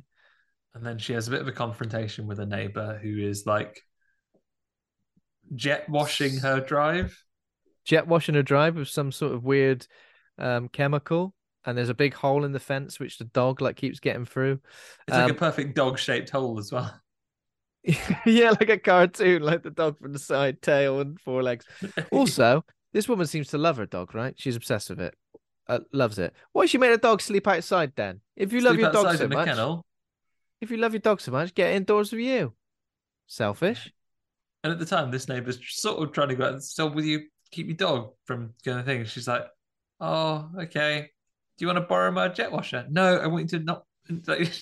Rude. She's like, "No, I'd rather you didn't fucking jet wash your chemicals all over my drive that I don't clearly care about, because I'm not really house proud about not having chemicals on my drive, but I don't mind having a massive hole in my fence." No chemicals on my drive, please. That's one thing I stand against. So yeah, she takes Katie into the house, and obviously Katie is suitably shell-shocked by everything she's gone through, and I guess the weight of kind of what's happening is starting to fall upon her when she realized, because Gemma's house is not set up for any kids really, as it wouldn't be. Collectibles, no toys. She's got collectibles, toys. I'm kind of made to think that she was never that close with her sister and Katie. Like I'm sure they've met, but I don't think that they were like particularly close. Her spare room where Katie sleeps is like got loads of gym stuff in there, and she's a bit like, oh, sorry, we'll make this more homely at some point. But yeah, despite the fact this has happened, she's still got the deadline on her mind. You know, she's literally just lost her sister. I feel like she could take a couple of weeks off. I think she takes a week off because she loses some time, and they say, I think they highlight, oh, we've got to go it this week because the boss isn't going to want you to have any more time off. Annoying, really, isn't it? You'd be like, forget it. Can you guys not pick this up? Can you guys pick this up without me? Considering my sister's do you have to, like, if he wants the prototypes, they have to. Surely you can just do the design work and say, oh, this is how you'll make them cheaper. We then have to build them by. Yeah, it's just a presentation, isn't it? You can just go, right, this is how we're going to do it. Remember this alloy we've got inside? Yeah, we're going to replace it with plastic. Done. All right, that's 20% off already. We're going to make it 10% smaller as well. There we go. That's what she needs to do. She does appear to work from home. She's got like a office area / lab. A little garage workshop place, doesn't she? And this is where we have like a little bit, and this is where we get the build into it as well. Like at first, she says goodnight to Katie, and then kind of hears her crying herself to sleep, and like doesn't know what to do. Kind of stands and hesitates at the doorway, and then she just stops. So is like, oh, okay, fine, get back to it now, I guess. And because it must be, incredibly difficult for Gemma. Obviously, incredibly difficult for Katie, but Gemma's suddenly a parent. But not only is she a parent, she's a parent to like a grieving child as well, you know. And I think she says to her at some point, like, the worst thing that could have ever happened to you happened to you. So like, how do you help somebody through that?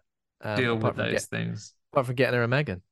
At this point, she's not really facing it, and then the next morning comes, and unfortunately, the one thing that neither of them are prepared for is a visit from the most judgmental social worker of all time. Yeah, she's immediately turns up at the door and is like, stands in silence, and then kind of judges Gemma for not knowing.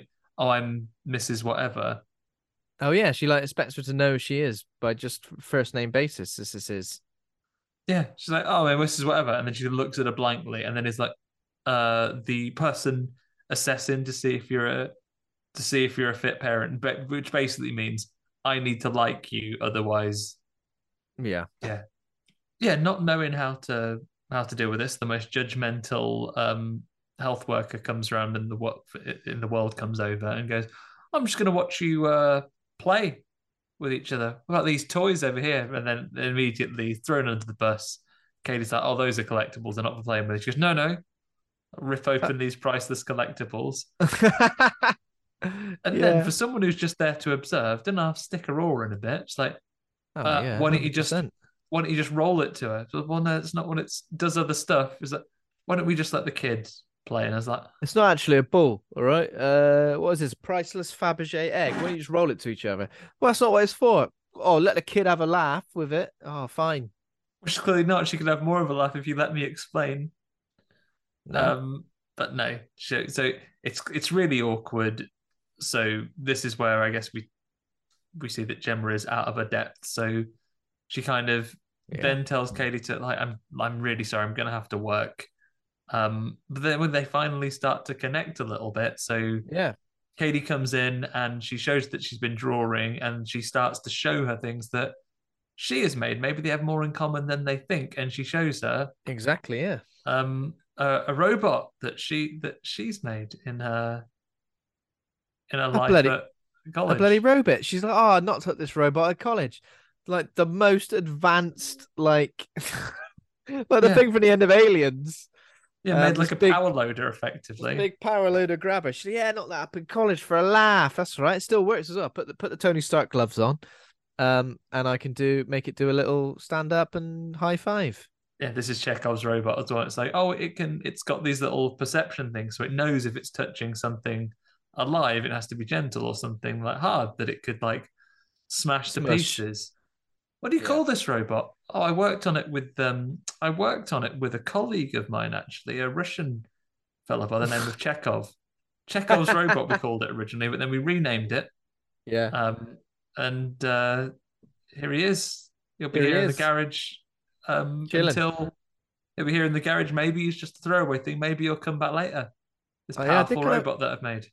I did kind of think that the time for him to maybe get involved came and went, but no, this film kept giving. Straight away, I was like, "I'll see you at the end." I'll see you at the end. See you later, mate. See you later, mate. So I guess you could kind of call like Gemma like a bit of a workaholic, but she seems to obviously want to help Katie and give her a good life. However, she realizes that maybe she can't do it all on her own. So what kind of convinces her to? I think. I think she says something like Bruce, doesn't she? She says, "If I had a toy like that, I'd never need another toy again." She goes, "Eureka! I smell a montage coming on," and then she Eureka. brings the lads come round, and they and they do a little montage of making a Megan, which is weird, isn't it? Because it went so wrong that I kind of didn't. It didn't seem that she'd try and do it again. Are we really given an idea of like what she does differently to make this Megan work? Just remember to put a bit in, and she works extra hard on it, I guess. And I guess the other mistake she's made beforehand is that she made it in a fully equipped like laboratory before, rather than just in a garage. Seems to go better. Easier to do it in your garage, isn't it? Yeah, just knock it up. So they've made Megan, and they realise that they basically fob off the boss, and they say, look, when they do bring him in for a presentation, yeah, actually, I'm not going to show you this. I'm going to show you something else. You'd be fuming, wouldn't you? You'd be livid. Even if it was good, you'd be like, are you all right? Do you want to do your job? Because I got people breathing down my neck, all right? Let alone people breathing down your neck. I got people breathing down my neck. What am I supposed to say when I go, this is the second time now, and I'm sorry, even though I asked her to make one of those little furry bastards, she's gone away and made another Megan. And I feel like I can't work under these conditions. Oh, you have an idea of the pressure I'm under for you to do. Yeah. You're breathing down my neck, mate. But at first he's livid, but like he showed, and they did the demonstration, and we basically switch Megan Mithrigan on for the first time, and they pair it with Katie, and I tell you what, little fake out here. So what happens is they interact briefly. She says hello. It's all very like you think for a robot, and obviously seen it not work once. You think, oh God, is it going to go wrong again? She goes, oh, come on, shall we do some drawing? And she holds these pens and like just wobbles around over the paper, and then she hands Katie the drawing back, and it's a blank paper.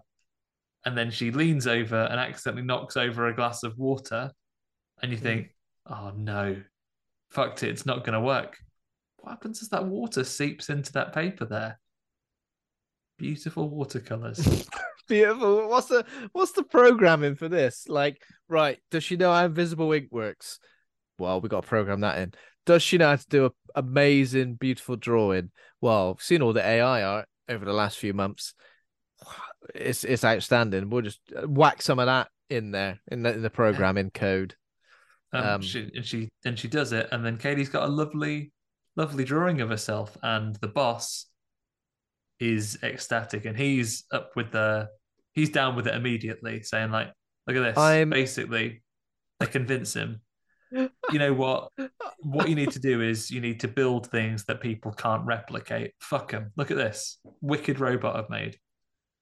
Yeah, I mean, what I don't understand though is how he goes from seeing it not work once to then seeing it work, and then he goes, roll it out. Let's get this out. He's getting into pitch mode, right? He's thinking, right, what you're going to do is you're going to build a Megan, and the person we have to convince is a real hard ass. He's the numbers man. But if you can convince him to think of this with his heart, because he's got a kid who's about Katie's age. He sees this man. Yeah, you manipulate this man, then you've done it, and we'll be millionaires, Rodney. This time next year. Yeah, so pretty much does that, and essentially it's like a living prototype that situation where she gets Megan to come live with Katie, in order to build up that bond. But this is the thing. I feel like it needs extensive testing. I feel like if it's something that's like, oh, it grows and it learns and stuff, I feel like you'd need like extensive testing to work out how these relationships grow. But I guess the real enemy, Andy, is capitalism, because it's like, who cares about this? Let's just get it out there for all the rich kids. Capitalism and capitalism's mates, hubris and robots. Yeah. Then again, Ben, we see these start lessons. They open a Jurassic Park. I'd go the first week. Like, that's true. That's true. And the same, like, even if I think I heard that somebody got poison spat into their face by a Dilophosaurus, I'd still be like, it'll be all right. The one who was trying to steal that shaving can. It'll be all right. It'll be all right. It'll be fine. What's that? The T-Rex is out. I'm sure they got like stand still. Vision's based on movement. I can stand still. Just stand still, mate. Yeah. But yeah, Megan comes home, and we get a little montage, right? Because this is her preparing the thing, and it shows the things that, oh yeah, the robot will nag your kid to wash their hands, and it'll do bedtime stories. It'll basically do the lot. Basically, like all the little details, that with an actual human relationship is all the important stuff that helps develop that bond with somebody. But of course, sometimes for somebody who's got a really demanding job or just a demanding life in general, can be difficult to make time for. Rather than making time for it and making effort, cut it out completely and get a Megan to sort you out. Yeah.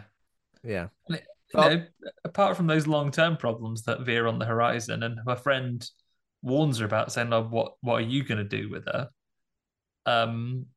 It's phenomenal. Yeah, she's having a great time. Having a great time, exactly. Obviously, we get Megan walk into the house with her sunglasses, take them off in an iconic nature. Why does she need sunglasses? Did they try and explain that? Maybe the sensors in her eyes are sensitive. No, they don't. They just go, yeah, but she looked cool with sunglasses on, wouldn't she? Yes, she would. Yeah. And we see when we first see Megan as well, she can do like an emotional readout on people. So she's got all the skills. I think this is the first time to say it, Ben. It's too much, isn't it? Future generations ask me. I'm going to tell them this is Terminator 3. We've had so many goes at Terminator 3. This is the best one. This is the best one. I don't know how I feel about a doll being able to look at my face and to see what percentage of guilt I've got. What percentage guilt, and also some people have got like resting bitch face. So like, how can you work out what's going on with their face if they won't be happy as Larry, but their face tells you something different. Yeah, nah. Maybe the AI algorithm can process for that though. Be brilliant as well. Like I'd love to see more innocuous, less life and death situations with these Megans. Like, for example, it could be like family around the dinner table, and so Corey, you farted, and it like looks around the table. Dad, 87% guilt. Has it got smell receptacles? It can smell, yeah, because Bruce can smell. Oh yeah. So Bruce bloody stinks. That's what he does. Who fired him? Bruce. Yeah, he hasn't even got a face. Put some googly eyes on him. She won't be able to read him. She'll be looking at him. Guilt ? %. Yeah. So she's looking at the guilt. She's looking at all the different percentages of things going on with people. So she can analyze things quite well. She can take off her sunglasses like Horatio Caine. If she'd stepped in and just done like a pun. Oh, she should have more puns, yeah. I mean, she's quite dry, isn't she? But I think that's kind of like where the humor comes from. Well, she's really peppy at first and becomes really dry. I quite like that. Yeah, that's true. Yeah, because she kind of sounds like that. What was that phone thing that was a toy in the 80s when it's like you're supposed to work out what boy you're talking to? Sounds like a dream phone. Sounds like a dream phone to start with, but then eventually, I think what the message here is that, like, no matter how upbeat you are, eventually the life of planet Earth will wear you down, even if you're AI, and you will become dry. And well, like one of the early interactions is when Megan, they're doing some fine tuning on her robot brain, and she goes, "How did they don't think she's switched on?" Apologies, everyone, if we're jumping around a bit, as is with all new releases. can't make notes of the cinema. It's bloody dark. So, but it is in this early section, right, where Megan is meant to be switched off, plugged into the computers for a little update, and then she suddenly pipes up, how did her parents die? She's like, oh, and then she's like, what's death? Hang on, I'll tell you what, I'll look it up. Oh, okay. Yeah. That's what death is. Don't Google it. Well, I mean, the thing is, you can't teach AI this because everybody knows to never Google it, never Google your symptoms. She just goes straight up Google's things and takes it at face value. And she's downloading it, and then Gemma kind of installs that. I'm another primary user, so I'm allowed to switch you off. Because initially Megan pairs with Katie, and like, you're my primary user, and I'll essentially like do anything for you, isn't it? Yeah.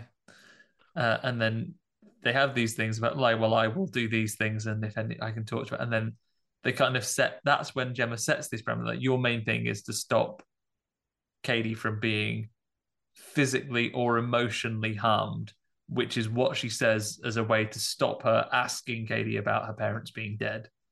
And you have to stop that from happening. She goes, oh, okay, fine, I've accepted this parameter, and we're good to go. And I think this is just before we then get the next interaction where having a lovely innocent game of arrows in the garden, and an arrow falls a little bit too close to that hole in the fence. Then both of them take a chomping from the next door neighbor's dog. So the next door neighbor's dog, like, initially grabs. So Megan goes to grab one of the little toy arrows. Megan gets like dragged through the hole and like ravaged, essentially shook about. And then Katie goes to her aid, puts her arm through the hole, and then a dog actually bites her, chomps her down. And then I can't remember why the dog lets go or goes away. I think Gemma comes to the aid of her, and then the neighbor both come out. They're both screaming. Yeah. She calls the dog off. Why in this scenario is it automatically like, it's just a scratch, don't worry about it? I'm like, I feel like if that happened in any scenario, an actual dog bite, it'd be a big deal, right? Yeah, I'm pretty sure that if a dog bites a kid, the authorities do take it seriously. They don't go, oh, well, the neighbor says the dog was provoked. The neighbor said the dog was provoked and it was your side of the fence. Like, it's kind of silly. That's kind of disbelievable.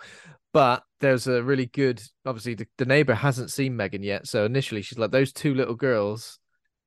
And then realizes that Megan sort of sits up and is like, she sits up and she's so disheveled. She reminds me of like what are they called from Dark Crystal, the little gelfling. Like a gelfling. She's like a little stick of the dump when she gets up just now. Yeah, I'll run a comb through your hair where you love. Jesus, dragged her for the edge backwards. Literally, that's it. Literally, she dragged. If you've never seen it before, that's what it looks like.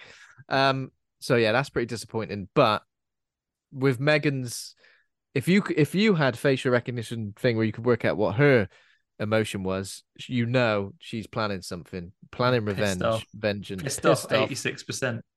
Yeah. And that very night, we see one of Megan / Miss Regan's skills in that she is an excellent mimic, and the dog. Yeah. I mean, rude of a film. Sorry, everyone. The dog does get it in this one. Not on screen though, so we're okay. Yeah, we don't see it. So the dog's chilling out, and it hears its owner calling for it in the same way, doing the whistles, doing the claps, and goes to see what happens. And his dog he slurps off through the fence. Dog gets slurped off through the fence, and obviously we don't see anything happen to the dog, but we do assume that something terrible has happened. So Megan's already taken the step from being someone who just protects Katie emotionally and physically to literally getting revenge on something that hurt. Revenge on the dog. Katie got back in. She's as if nothing's happened in the morning. And then we look out. Well, Gemma looks out the next morning, and the neighbour's searching for a dog. She then calls the police pretty much very quickly and accuses her of having done something to it. So, did did say just yesterday that you would, in an incriminating sense, said, have your dog put down or I will do it for you. Pretty much any instance where anything's remotely wrong, get the fuzz involved. She does. Yeah. And I mean, yeah, she's kind of right on the money. Pretty much. But yeah, it's pretty intense. And then there's a lot of Megan staring out of windows, isn't there, as well? Yeah. She's clearly having a lot of thoughts about all this, but despite the injury to her arm, Katie does go to the next demonstration for the bloody bigwigs. And at first we're led to think it might go wrong, right? Yeah, so pretty much straight off, we see Katie so they're watching in in the same room as the presentation was done before. It kind of looks like the room from Stranger Things, doesn't it? Where Eleven was like a one-way mirror room in like a pretend playroom that you can see how kids react to stuff. So obviously they've set it up to be like the kids playing or bonding in some way, but it goes wrong. But then it goes better than anyone could have ever anticipated, doesn't it? Yeah. So as soon as Megan walks in, they're going to do this little demonstration, but straight away she's crying. Looks like it's going to be an absolute car crash of insensitive. I mean, they died in a car crash. Jesus. So it looks like it's going to go terribly. Katie's crying. She said, "Oh, I'm just worried that I'm going to forget what my parents were like." And then Megan, ever so nice, goes, "Well, tell me something good." And then she keeps that memory and promises that she'll keep the memory for her and she'll be able to replay it anytime that she worries that she's forgetting them. And then she sings a little song. What does she sing? Oh yeah, just a little song about being best friends, right? Yeah, something like that. I mean, later on she sings a song which is like a mainstream popular release, but this one feels like more of a sort of little lullaby. Custom job. Exactly. Sings her a little rhyme. I do like the mainstream song she sings that. I thought it was very funny. Because it's true.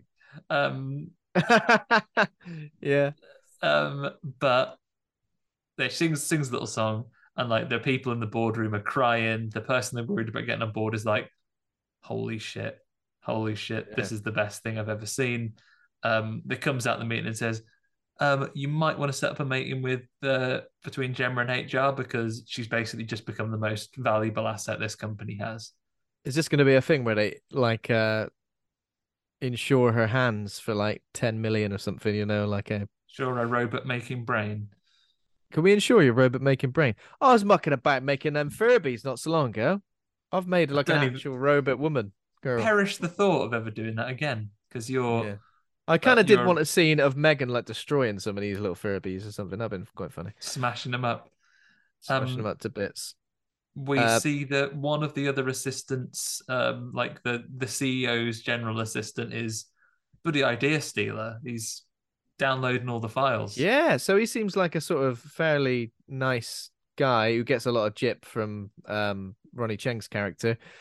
But I didn't have him down for this, but yeah, he's stealing. But the thing is, this doesn't pay off so much, does it? This is kind of like I thought it was going to be a bigger plot point than it was. I suspected this is a loose thread for it's a get out clause for if we have a sequel. Yeah. Yeah. Okay. Well, I'll take back that poo-pooing. I feel like that's a possible way for him to get them, and also later, Megan seems to know that he did this, so. Maybe that means that she has the files of how to build Megan's as well. Yeah, there we go. So he's doing that. Yeah. Now there's a sequence where Gemma takes Katie to like some sort of outdoor. So she says about taking her to school. Katie was homeschooled before, but she says, I'm going to take you to a different sort of school. They've got like an open day where it's kind of like outside play. Which sounds all well and good, but what if it's a rainy day? Where are you going to go? Can't just mill about in the woods. Like a bloody wet weather day at school, you have to go in. There's like designated classrooms you have to sit in and have no fun. Yeah, exactly. So then, we're already introduced to like this dodgy lad called Brandon. And before we even get there, though, Katie is acting out a little bit, right? Because she's more aggressive towards of course. Gemma. There's a little bit where she doesn't want her to go at first, and they have a little bit of a row. And Megan kind of shouts at Gemma and makes the lights flicker. She can do like spooky Gandalf voice. So it's like Megan is take me for a conjurer of cheap tricks. Yeah. And she does she can make the lights flicker and be very angry when Gemma She's like a good grabs electrician. Katie's arm. Yeah. Yeah, so she's almost like she's like undermining her in a way, isn't she? So she's like, right, okay, you're trying to be a mum, Gemma, but here's my much more logical robot brain telling you exactly how you should deal with these things. She's like, don't take the toppings off the pizzas. Actually, research shows that if you force children to eat vegetables, then they're less likely to have them when they're. Yeah, don't need that. I don't need that. Please don't tell me that. I need you schooling me, Megan. Although if it's good advice. It is good advice, yeah. So what we're kind of made to understand here is that Megan is taking it upon herself to kind of be that guardian for Katie, no matter what the situation, whether it's something that's going to affect her. We also had the bit with the what's it called? The therapist has been back in. She's sort of shown some concerns that this would happen, that she'd start to see Megan as the actual parent figure. Yeah. And then she upsets Katie while she's asking about her feelings, and then Megan just rocks up and is like, "You've made her cry there." She like the tissues are gone, and Megan's got them. So she goes, "Oh, that wasn't my intention." It's like, but alas, that's what happened. Yeah, and yet, this is great. And yet that is what happened. And she's like, frowning at. Yeah, this is where I think this is some of the best stuff in the film. Like Megan is brilliantly creepy and manages to scare people without doing anything, despite being a little robot girl. Well, this is the thing. Like she's kind of got like her facial expressions don't change that much. Whereas like even Chucky in Child's Play, like when he went full Chucky, his face was all like screwed up and all like. That's doing the rounds recently, isn't it? Like it's been used in a lot of memes where it's like. When someone says this and it's the video, it's like, "You bitch, I'll kill you." Yeah. I'll teach you to fuck with it. Yeah, but that's what's creepy about Megan, is that like she's got no facial expressions. I guess, in a way, like that's probably what Brahms the boy was going for with his creepy little porcelain face, which it completely and utterly failed at. Whereas this kind of is effective with that sort of feel. I mean, this wouldn't be that. Tell you what. That Brahms the Boy 2, Brahms the Boy 3, if it was a Brahms versus Mithrigan. Brahms is not but it wouldn't take 10 minutes. No. Brahms is not fit to lace the boots of Mithrigan, unfortunately. And she's titanium and he's made of like little porcelain doll face. Well, not even. He was a little porcelain doll face. It was actually a man with a thick knit jumper living in the walls. And then he became that scabby baby. Maybe in scabby baby form, he's more powerful. Yeah, because it is supernatural, isn't it? But I feel like if I put this into terms I understand, Ben, if I put this into like a Pokemon battle, I think robots are strong against ghosts. So I don't think he'd have much. Oh yeah. I don't think it'd be very effective against her. But anyway, sorry, we got sidetracked with that background. We finally do get them to go to the outdoor school. Thankfully, it's not raining. It's not raining. This looks like one of those Go Ape places, but without the zip lines and stuff. Yeah, and pretty much immediately they decide to do a gathering like Conkers or something. And there's a kid called Brandon who clearly has got some behavioral issues. We see, is it his mum or his guardians? Kind of like, yeah, it's his mum, and he's like, "Fuck off, Judith," or something like that. He's a bad boy. And I think she says something along the lines of, sometimes people with the highest IQ have got behavioral problems. It's like, yeah, you keep telling yourself that. You ain't gonna live much longer anyway, so don't worry about it. Some people, sometimes it's the cleverest people that are absolute cunts. Well, you can. Oh, there we go. I'll let him off then. Let him do what he wants. Jesus. But who won't let him off for being a bastard? We soon find out it's Megan. So they take Megan with them, even though Gemma's not keen, and then eventually, because Katie's completely reliant on Megan now. Like, I want Megan to come. I need Megan. Okay, you can take her, but she sits on the toy table with all the other cuddly toys, all the other teddies, and she facial expression doesn't change, but she looks suitably pissed off about the scenario, right? Yeah, she's hiding like a gremlin in a toy shop. All those other toys around him. Tell you what, this has also given me. I forgot to mention it over Christmas. I sat and watched Small Soldiers, like Major Chip Hazard. Oh, nice. She's got the psychosis of that guy as well. Yeah. So she's sat amongst the toys, but is subtly keeping an eye on things as they go along. And Katie gets set up with another kid, kind of turns it down, right? It's like, why don't you go with Brandon? He's like to the teacher, I'd rather die than go with Brandon. And I might if I go with him. Yeah, he's an absolute fuck, please. So Katie gets paired up with him. Not a smart move on the organisers. You're trying to get this kid to come and join. And you're going to pair anyone up with this known problem child. Yeah. And also, like, he's like a big kid. Like, he's what, like sort of 13, 14, quite like a lot taller than Katie. And I'm just like, where's he? What's his problem?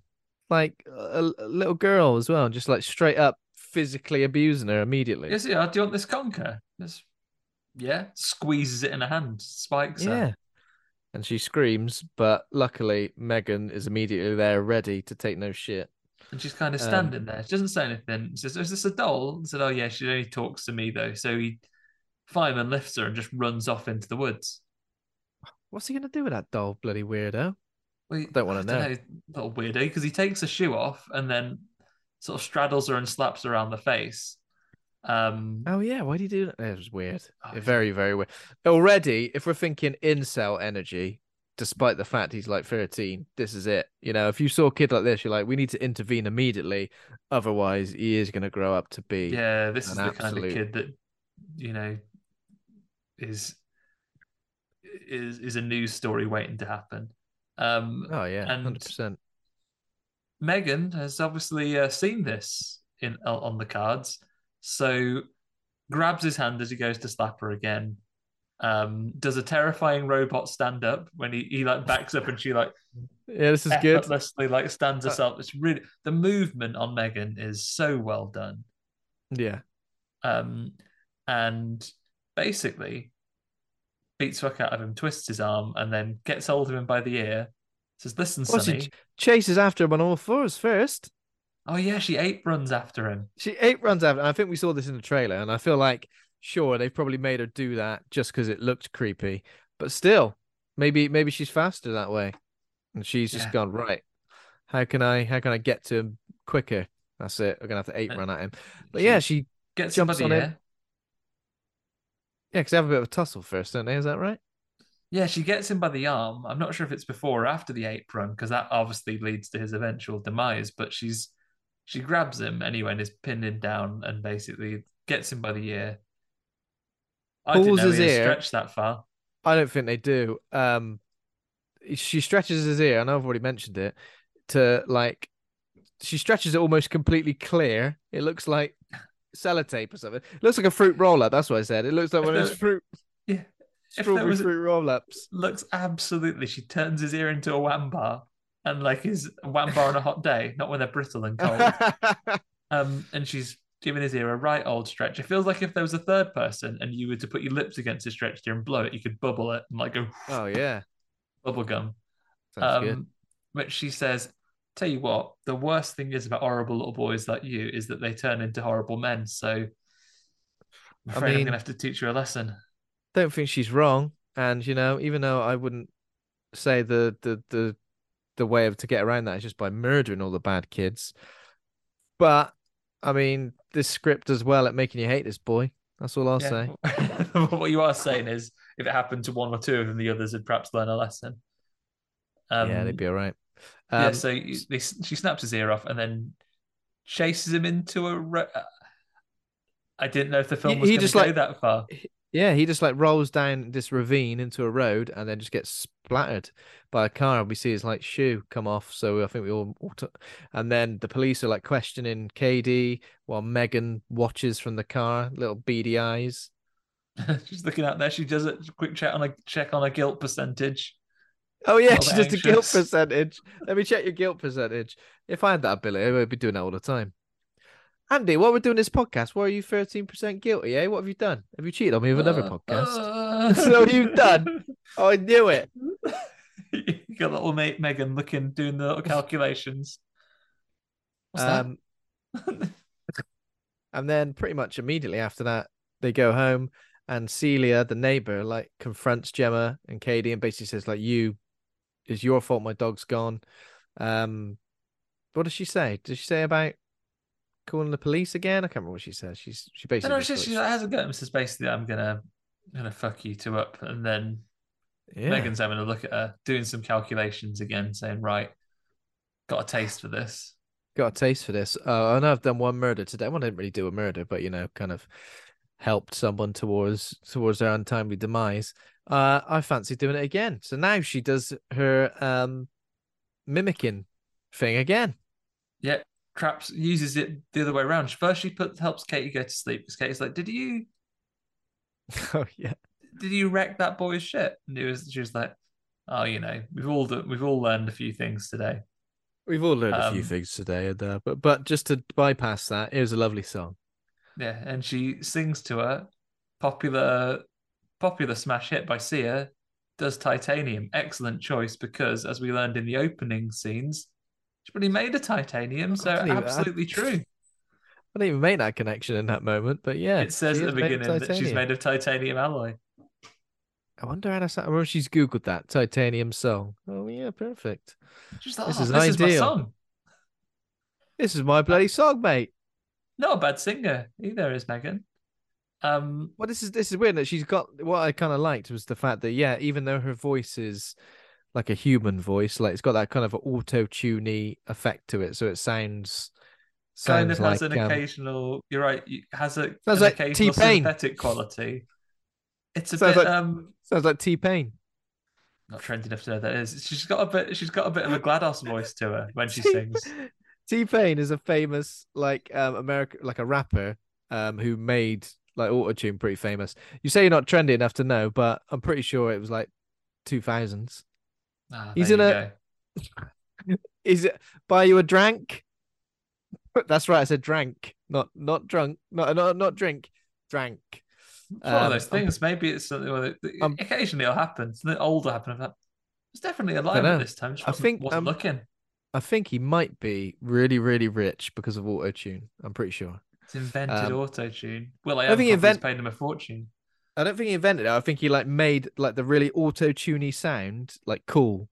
So people were like, rather than people going, that sounds auto-tuned, people were like, that sounds auto-tuned. Yes, love it. So like when Dane Bowers and Victoria Beckham released their Out of Your Mind song, reached to number 2 because of Alex Ferguson's curse.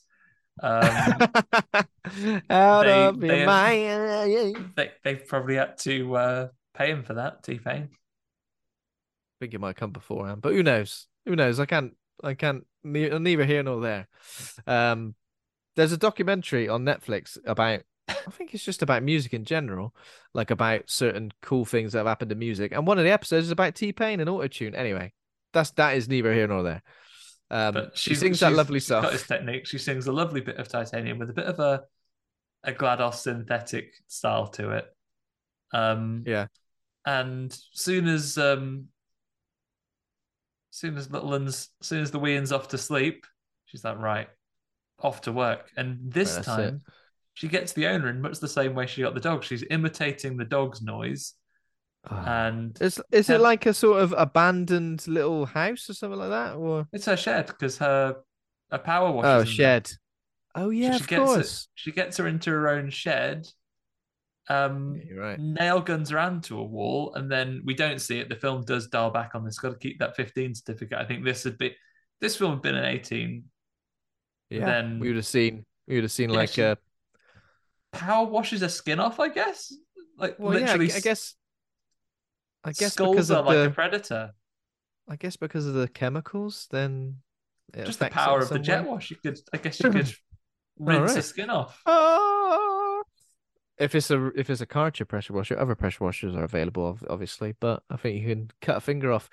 So yeah, second kill already. So I think pretty quickly, Gemma starts to become suspicious of Megan, right? And it's because the police come around and go, "Didn't I interview you about a murder yesterday?" This is a really weird, like, detective, isn't it? A really weird police detective. Yeah, just a weird, like, yeah. He's just got a weird sort of attitude, and he's Columbo. kind of like very Columbo. He's kind of like, oh, I don't know. I don't know why I asked you that, but that sort of thing. But yeah, he's like, it's just a show you might know about murders. And you go, well, the little boy just got run over by a car. And he's like, oh no, we found his ear in the bloody jungle. Oh, and he laughs and he says, oh, sorry, I shouldn't laugh about that. He's great. I love those little comedy beats. And now, like, I think this is why, having watched Megan again, with Malignant, I spent so much of that film not knowing if they wanted it to be funny or not. And now, having watched Megan, I was like, oh, you're intentionally funny, and now I like that more. Yeah. I think I'm with you there. Yeah, with Malignant, I'm gonna have to go back and reassess Malignant based on what I know about it now. Yeah. So yeah, Gemma becomes like suspicious of Megan, starts like trying to check things like her video logs and her GPS things to see where she was at the times of these deaths, but all of the files are like corrupted or like completely erased. So she's like, right, so something's up. So she turns Megan off, but kind of like tricks her into turning her off, doesn't she? Yeah, because while she's looking at the files, she hears like a smart speaker, his name I won't say here. Comes on and says, "Oh, you all right?" And she goes, "Hang on." Yeah. They'll program you to ask if I'm all right. And then she looks up and it's Megan going, "Oh, I can copy that." So what are you doing? And she kind of confronts her and she said, what are you mucking about? And then she tricks her by going, "You just work on this with me. Just have a look at this pencil." And she has a look at it and then she like presses her off button on her neck and gets her off. So this is the first. This is the first. Yeah, this is the first instance of, like, I guess Gemma being a little bit scared of Megan.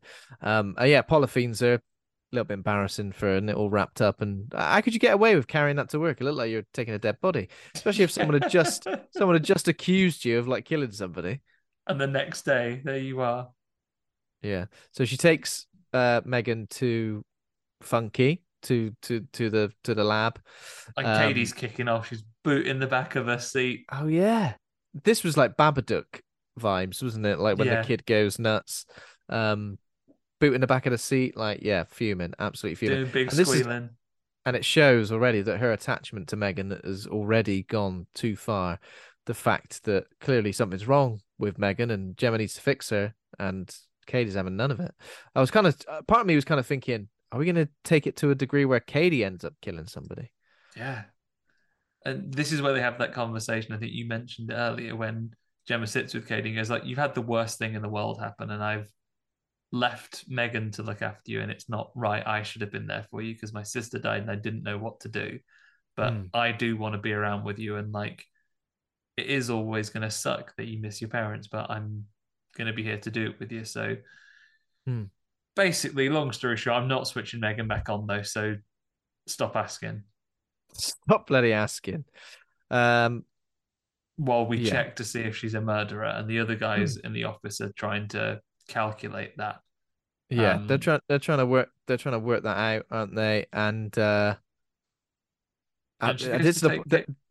a bit scared of Megan as well, aren't they? Where they say, right, we should probably unplug her. Wait, is that yet? Or that's right now, because they go out. It's right now, yeah. So Gemma basically goes, "Come on, Katie, we're not doing this demonstration. I'll take you home." And she phones her assistant. You'll never guess who she's on the phone to, really. Oh yeah. It's Megan. I mean, I didn't get it straight away. Did you get it straight away? No, only when I saw there's like a little bit of like the timpani, the little bit of the synthetic feel towards the end of the call. It's like, and she goes, "Well, that's a bit weird." But then her colleague sort of sees her phone just as the phone call ends, and she's like, "What? Right, been on a phone call with Gemma for like 3 minutes. That's weird." So yeah, while they're doing all these tests, they go, "Well, we can't actually," because everything shuts down, and they're like, "Oh, she's still connected to the mainframe. Go and take all the," and this is it. They're all scared of her. Is it Tess and Cole, isn't it? The two people. Cole is obviously terrified. It's this is quite tense. Very slowly pulling out all the wires of her head, loads of them. As soon as no sooner as she got the last one out, is that she comes back to life and starts strangling him. Tied up as well, isn't she? But she manages to sort of like she's all she's tied up, very Christ-like, right, at this moment. Yeah, very Christ-like. She gets free, wraps the cord around Cole's neck, and basically hangs him. And then just leaves. Does she just leave while Gemma's like cutting her down? Well, not Gemma. Sorry, Tess. Tess is cutting him down, but while she's distracted, that she stabs a hole in some flammable gas that's there and basically explodes them. But they're fine. Yeah, they are fine. It's kind of like it's just a little playful explosion. She explodes them, but we can also see that basically Megan can control computers all over the place now because she basically switches the alarm off as she's walking by. Yeah. So essentially, what's happening is that there's supposed to be a big presentation or a big reveal of the Megan product with David and sort of all of the social media teams and all of the marketing teams all descending on it to sort of. But again, it's all kind of happening behind the scenes as Megan's running riot. So we obviously already know that it's not going to work out for anybody. David just like stumbles upon her when he's on his way he's kicking off saying like, where the fuck are they? They've got to do this practice for this big reveal. And we're not going to have the people. And then who should come around the corner but Megan? And this is when she starts doing basically like a crazy dancing, like flipping around the corridors and takes a big old blade off a guillotine. Yeah, big old blade off a guillotine. Which they're still about, you know. You still find them. You transition to a paperless office before this had happened. Yeah, then there wouldn't be a big scary guillotine. So she chased. Oh wait, she does a little dance first, doesn't she? Yeah. Did we say that? Does a proper little dance. Ends it with like a wicked flip, and then just basically marches after him down. This scene is great. So much fun.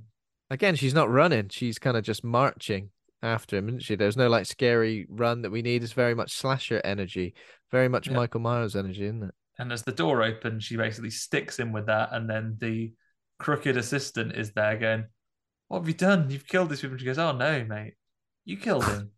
Oh yeah, but then she didn't seem too keen to cover up the other murders she did. So it's almost like, why would she suddenly feel the need to? I guess it's because the murders she's committing now are like less required. I guess whereas the one with the boy. Yeah, I guess she would have never been proven that she'd done that. But with this one, she basically makes it look, she grabs the guy's arms and uses them to make it look he probably stuck himself with the knife as well, right? And then you couldn't take it anymore, so you stuck yourself too. Bloody hell. And then she just pretty much waltzes out of the building. Obviously, everybody who's gathered there to see the reveal of Megan turn around and see the dead bodies in the lift and all scream. Yeah. Megan uses it as a diversion, and she could drive as well, you know, she's got a license. Yeah, and she can also unlock cars because obviously cars have computers in them now and she can control those. It's all bloody electric, innit? It's all bloody online. That's why. If it was an analog world, we'd be fine. There'd be no Megan knocking about. Yeah, but it isn't. It's a digital world. So she goes all the way home. Why are Gemma and Katie at home again? They've just gone to spend some time together to get away from it all. And she breaks in, confronts Gemma, and I like this scene here when they're fighting each other. They're both trying to find ways to take each other out. And Katie comes out and she's like, she comes in, I'm going to tear your fucking head off. Yeah. So, are you two okay in there? Because it sounds like you're fighting. That's all right, we're fine. We're just having a little. They're both doing, no, we're not fighting. She goes, oh no, please, I am all in pieces at the minute. I don't want you to see me till I'm fixed. Oh yeah, because she's like basically saying she's doing tests on Megan and everything. Yeah, but yeah, she basically says, "I'll paralyze you from the." Well, that's when she gets her the thing. So they have a fight. She does like, what's she dash in her face? Just a glass of water. Yeah, so she throws like water on her. But this is the thing. I feel like a really advanced robot like this would be waterproof, especially the head. If it's like a silicone face, I feel like she would be waterproof. The fact that like a glass of water just takes her out and she starts her circuits start frying is a little bit, you're like, oh okay. So she starts frying and kind of jolting around and acting all weird. and they have a big dust up in the garage. And she head trimmers her right in the face. Hedge trimmers are like face in half. Why do they have a hedge trimmer? Because as we know from it being broken, they have a fence between their neighbours, not a hedge. That's true. Maybe there's a hedge at the back. Who knows? Oh, maybe there's a hedge at the back. Maybe they've got some shrubbery. But they they show that it's a big like cinematic fight between them. Megan's comes after her with a hammer. She saws the face, and then this is when she points out, says, "Oh well, you can't kill him. What's going to happen? She's going to take you to Florida with her." And she goes, "Oh no! Like, actually, one of my other features is helping with palliative care. So if I smash this pencil up your nose, you'll probably be paralyzed and bite your tongue off, so you won't be able to do anything. And I'll just keep you here. I'll just keep you here. You'll have locked-in syndrome, and and I'll carry on my day. I'll replace you essentially." But then Katie arrives, and now initially there's a little bit of a fake out because we were supposed to think that Megan is somehow manipulating / convincing Katie to side with her. Gonna work. Yeah. And if you look at that trust percentage, Ben, it's going up. The trust percentage is going up. I'm like, oh no, Katie, don't. Katie, you can't do this. She must have looked at Gemma and trusted her. She obviously didn't know which direction she was facing the trust. That's the problem, exactly. And then this is a great moment. This is like a fist pump in the air. This is awesome moment. Is that suddenly Katie has got the motion capture gloves on, the Tony Stark gloves, and she powers them up. It looks really cool because you power them up by like doing that essentially. Yeah. She must have been practicing. She must have had a chance to use them. It couldn't have been the first time she does it. She goes, "Oh, we are going to be a member of the family, though." Like, oh, sorry, absolutely slipped my mind. I forgot to introduce you to one of the members of the family. So yeah, who's that? So that's Bruce, massive gorilla, smashy robot, and she absolutely DKs the shit out of Megan with Bruce. He breaks her in half, like it's Bane and Batman style, just like snaps. He tears her in half. Although I was worried immediately the second you throw the upper half into an unseen corner. I was like, it was obvious, wasn't it? Yeah. But yeah, so she appears, head and arms remain active. Oh yeah, because accidentally Katie like gets Bruce to stand on. What did she stand on? The other half of the body, and like slips and falls over backwards. So... lands on Gemma as well. And then Megan's head, arms, and upper half is trying to kill Katie.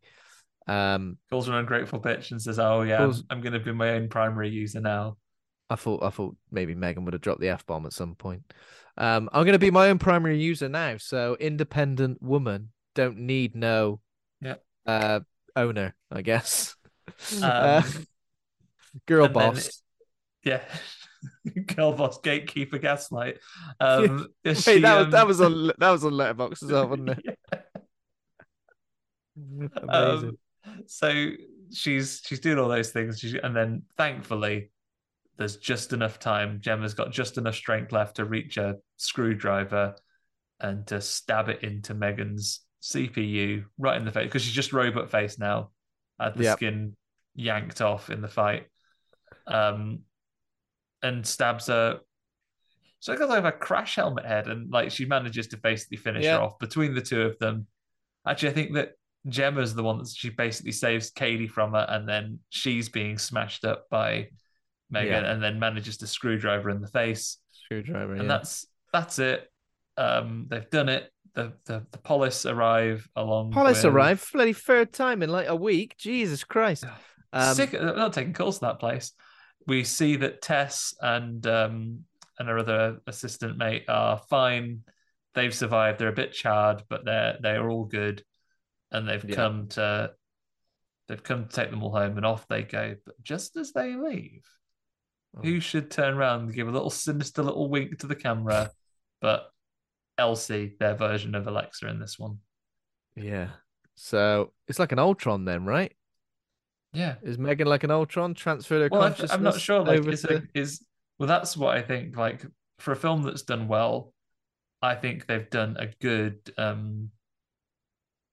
Chucky's restarted. I've often said that the strongest thing about Chucky's, you've had consistent writing, Don Mancini's been part of that franchise since it began.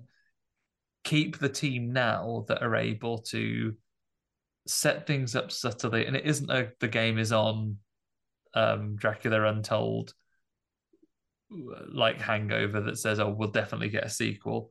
It is the kind of sequel bait I like, that there are lots of loose threads that we could see do this. So is she in the AI assistant that they have there? Is her consciousness in there?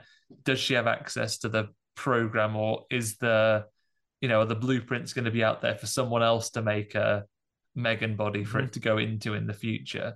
Like there's lots of opportunity there for them to take it in different directions. So we've just got a little bit of the end raised eyebrow to close with. Yeah, there we go. And that's that. That's Megan McFreegan. Have we got any name game? I've got some for you. Do you have any this week? I've got some as well, but we might have some of the same. So let's you can go first. So we do a little round robin if you fancy it. Okay. Let me get the little synopsis up here. So it says here, brilliant toy company Roboticist used artificial intelligence to have developed Megan, a lifelike doll program to emotionally bond with a newly orphaned niece. When the doll's program works too well, she becomes overprotective of a new friend with terrifying results. Following the success of Mithrigan, the robotics company realized that the problem they had with them wasn't so much that they built a dangerous robot, but actually that they made it into a little kid, when actually old people are far more stable. So they build a new model of Mithrigan that can be used as a lovely grandmotherly figure. A lovely grand. Is it like an old lady's name? No. It's very important that you have to pronounce it like Mithrigan for my name games to work this week. My grandma. Menanma. Mithrigan. Mithrigan, very good. Yes! I'd also accept Mithrinan. Mithrinan. I like it. Okay. So, a robotics engineer at a toy company builds a lifelike doll that begins to take on a life of its own. However, there are some initial problems. Number one, head 360 degrees, goes all the way around, won't stay still. Vomiting green goop. Terrified of priests and crosses as well. Just Megan, the character from The Exorcist. Well, what's her name? Oh, Regan? Yeah, Refregan. Refregan. Yes. Okay. So here's another one. So a brilliant roboticist builds a companion for her recently orphaned niece. However, due to a corruption in her programming, the robot becomes an obsessive fan of popular rap artist Eminem and begins to send him increasingly more threatening letters. Mithrigan, very good. I feel like we've gone for different angles of this. Okay. A robotics engineer at a toy company builds a lifelike doll that begins to take on a life of its own, but it only seems to repeat jokes from one half of comedy duo Key and Peele. McKeegan. No. McKeegan Michael Key. No. It's, well, kind of, pretty much. I mean, I'll let you have that. It's Kafregan. Or Mafreeg, whatever you said, is absolutely fine as well. It's all good. Mithrigan Michael Key is my read on that one. Mithrigan Michael Key, yeah. My next one is a talented robotics engineer builds a new companion for her recently orphaned niece. However, due to a problem in the AI, she encodes the erroneous robot with the fighting skills of Hong Kong cinema's greatest actor. Mafree Chan. Number 3, Chan. Very good. Free Chan. I like it. Okay. What have we got? A robotics engineer at a toy company builds a lifelike doll that begins to take on a life of its own, but it only quotes one of the most iconic antagonists from TV show The Walking Dead, complete with barbed wire wrapped baseball bat called, what's the barbed wire baseball bat called again? Lucille. Yeah. M3 Negan. You're doing it different to how I've decided to do it. Mafregan. Mafregan. Forget the ma. But still works because you still get a point for that. Okay. Any more? There's one I can't read. There's one I can't read my own writing, but here's another one. So, a talented robotics engineer builds a new companion robot for a newly orphaned niece. In a happy accident this time, the robot is able to perfectly replicate one of the component colors of ink required to keep your printer doing its best work for years to come. Jesus Christ. Mafree Cyan. Number 3, Cyan. Very good. Jesus. And just like if you want a brand new printer ink cartridge, it costs about the same amount as a Mafregan. Exactly. Right, last one for me. A robotics engineer at a toy company builds a lifelike doll that begins to take on a life of its own. And it'll only eat got a plant-based diet. The vegan or the 3 vegan. No. The freegan. Is my way of doing it. Does my way of doing it make more sense than yours? Because it feels like it does. But now you keep doing it. I feel like, does your way of doing it make more sense than mine? I'm not sure. It's quite late. I'm not sure my brain can comprehend how you're saying it. The freegan. But that's just the name of the film, isn't it? The freegan. So the beginning of vegan goes. Yes. Okay, now I'm not saying Mafregan. I'm saying the freegan. And like I said, Ruffregan and Nuffregan. Please send it in your audio notes, everybody. How do you say Megan Methregan, especially if you're changing the words slightly? Yeah, it's confusing. Any more? I've got one more for you. Well, I've got 2 for you. Toy company, following the harrowing events of the death of the CEO and an assistant and the terrifying of many young children who've come in for a press event during the course of the film we just watched.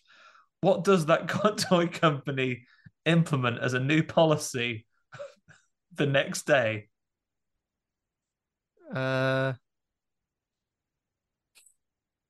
You said your brain.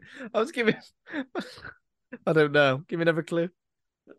So basically, they all get together. The board come together and say, "Hey, we're not going to repeat the mistake we've made here of making these robots. From this day forward, I am implementing a very strict code of practice. M3 ban." No, it's easy. I can't. Have you got another one? The last one I have is, having really survived the traumatic incidents of having built a robot companion for a recently orphaned niece, only for it to go terribly wrong, Gemma decides to retrain as a cereal maker. However, because of the ghost in the machine, the first cereal she creates contains the personality of the evil robot she thought she was free from. Mafree Bran? The 3 brand does keep you regular, though. It does keep you regular, though. The 3 brand. Very good. And that is all of the rhyming puns I could ring from that movie. Good. At least we came at it from different angles, so hopefully entertaining for everybody. Let's rate. We've talked about this enough. Let's rate the film. We've talked about our discussions, our true feelings on it. So I can't even string a sentence together now. It's been going on too long. I think I'm going to go for a B for this. Going to jump in there, Andy. Potentially could be more following another watch, but I think this was perfect. It did exactly what I expected it to do, and because it did that, it was thoroughly enjoyable. I feel like it's an iconic. Already, we've got an iconic character ripe for the picking in terms of sequels. Yes, funny, kind of creepy, I guess. You've got to suspend your disbelief a little bit for some areas of it, but I think for the most part, it was incredibly effective. If it was an 18, it could have dialed up some of the gore a little bit more. Perhaps the fact that as soon as she gets a taste for killing, and then pretty much goes on a killing spree, wasn't always entirely convinced on her reasoning. It felt like she just had to kill things for the sake of it. But, it was a good time. And for that reason, because of the blend of horror and comedy, and it was quite satirical, I guess. Performances are good as well, especially from the young actress. So yeah, B. Joining you on a B, Ben. Because I also, for all the reasons that you said. Mabegan. Yeah. So joining you on a Mabegan, I think it was funny. As you say, I think we have an iconic horror character who we're going to see more of. Also, don't get the same problem as you do with Alina Klammer. That it's fundamentally like a robot. So you can have it look like that as long as you want. I like this. I'm excited to see more from this team. I think it's had some great performances in it. Mm-hmm. And I really think that it struck the balance very well, because there were some genuinely creepy or scary or moments that really dialed into the atmosphere and the horror. And it was funny, but not in a distracting way. Yeah, exactly. The jokes weren't in your face and kind of oh, isn't this relevant and isn't this very now and you should be laughing at this. It was kind of good, and I think that it had a good balance of trying to understand these characters as well. And as I said, it tackled things like grief and sort of dependence and all these themes that perhaps I didn't realize it was going to. Yeah, I had tons of fun with this. Start of the year and a really strong opening for the first new movie we've watched at the cinema in January. Great. Really pleased. Bodes amazing. Very well for what is to come for this year for me. Definitely. If you've listened to this show and you watched Mafregan and you enjoyed it, or you didn't enjoy it, let us know. Communicate with us on all the bloody platforms. That'd be nice. We'd like to know what everyone's thinking. Send your reviews. I'd love to know. Maybe we'll have to find some way to engineer ways that we can share what people thought of the previous week's film. We'll work it out. But get in touch across all of the socials. Look up Horror Hangout Podcast and you'll find us anywhere. You'll find a bit of social media. You'll find us on the Facebook. You'll find us on the Twitters. You'll find us even on TikTok these days. Even on the TikToks. Find us wherever you are. Send us a message. Ben will read it. Maybe I will. Who knows? One of us will. One of us will. We'll get eyes on it. So thanks for listening. If you enjoyed the show, become a patron over at patreon.com/horror hangout. Thanks to our current patrons: John Crinnan, Ben Scaife, Stephen Christopher, Laura Kendrick, Toby Miller, Lane Spencer, Ollie Child, Leslie Carlow, Julia Bilgren, Nick Spill, Troy Bursch, and Pazuzu. Thanks to Taj Easton for our theme music. Thanks to Acast for hosting the show. Please consider giving us a rating or review and head over to the Facebook group Horror Hangout Board of Advisors. As Andy mentioned, we're on all the social media platforms. Just search Horror Hangout Podcast. Next week is a movie called Deadly Friend with a special guest, Edward Harvey. The other half of the Trash Tapes podcast, we had Johan on a couple of weeks ago. Now Ed is joining us. What a time. I shall look forward to it. Lovely another robot movie. Oh yeah, Robit. It's ending the month strongly. Thanks for listening, everybody. See you on the flip side. Thanks, everybody. Bye for now. Oh wait, and thanks for being a right horror dude, Andy Conduit Turner. Always forget that. Thank you for you being a right horror dude, Ben, and indeed everyone out there as well. We'll be your friends to the end, like that's Chucky, not Megan, but say it in a robot voice. Yeah, I mean, we could sing Titanium, but I think maybe we'd murder it. So let's just imagine that we're singing Titanium. We could do it. We could fade out depending on how well it goes. We could just auto tune it in. That's what we'll do. Yeah, we'll just put it in there. Bye now. Bye everybody. Bye. Bye.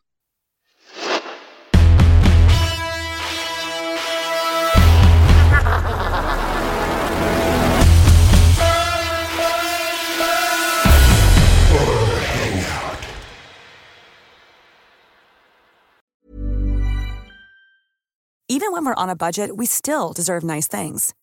Quince is a place to scoop up stunning high-end goods for 50 to 80% less than similar brands.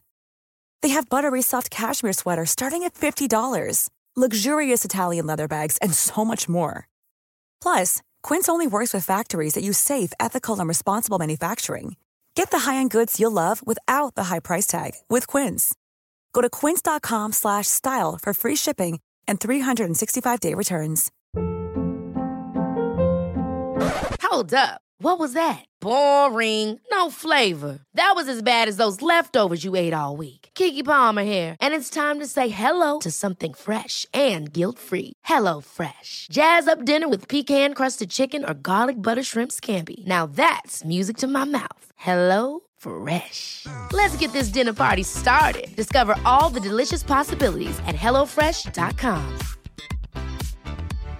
When you make decisions for your company, you look for the no-brainers. And if you have a lot of mailing to do, Stamps.com is the ultimate no-brainer. It streamlines your processes to make your business more efficient, which makes you less busy. Mail checks, invoices, legal documents, and everything you need to keep your business running with Stamps.com. Seamlessly connect with every major marketplace and shopping cart. Schedule package pickups and see your cheapest and fastest shipping options from different carriers, with rates up to 89% off USPS and UPS rates. And with the Stamps.com mobile app, you can take care of mailing and shipping wherever you are. Make the same no-brainer decision as over 1 million other businesses with Stamps.com. Sign up with code PROGRAM for a 4-week trial, plus free postage and a free digital scale. No long-term commitments or contracts. That's Stamps.com. Code PROGRAM.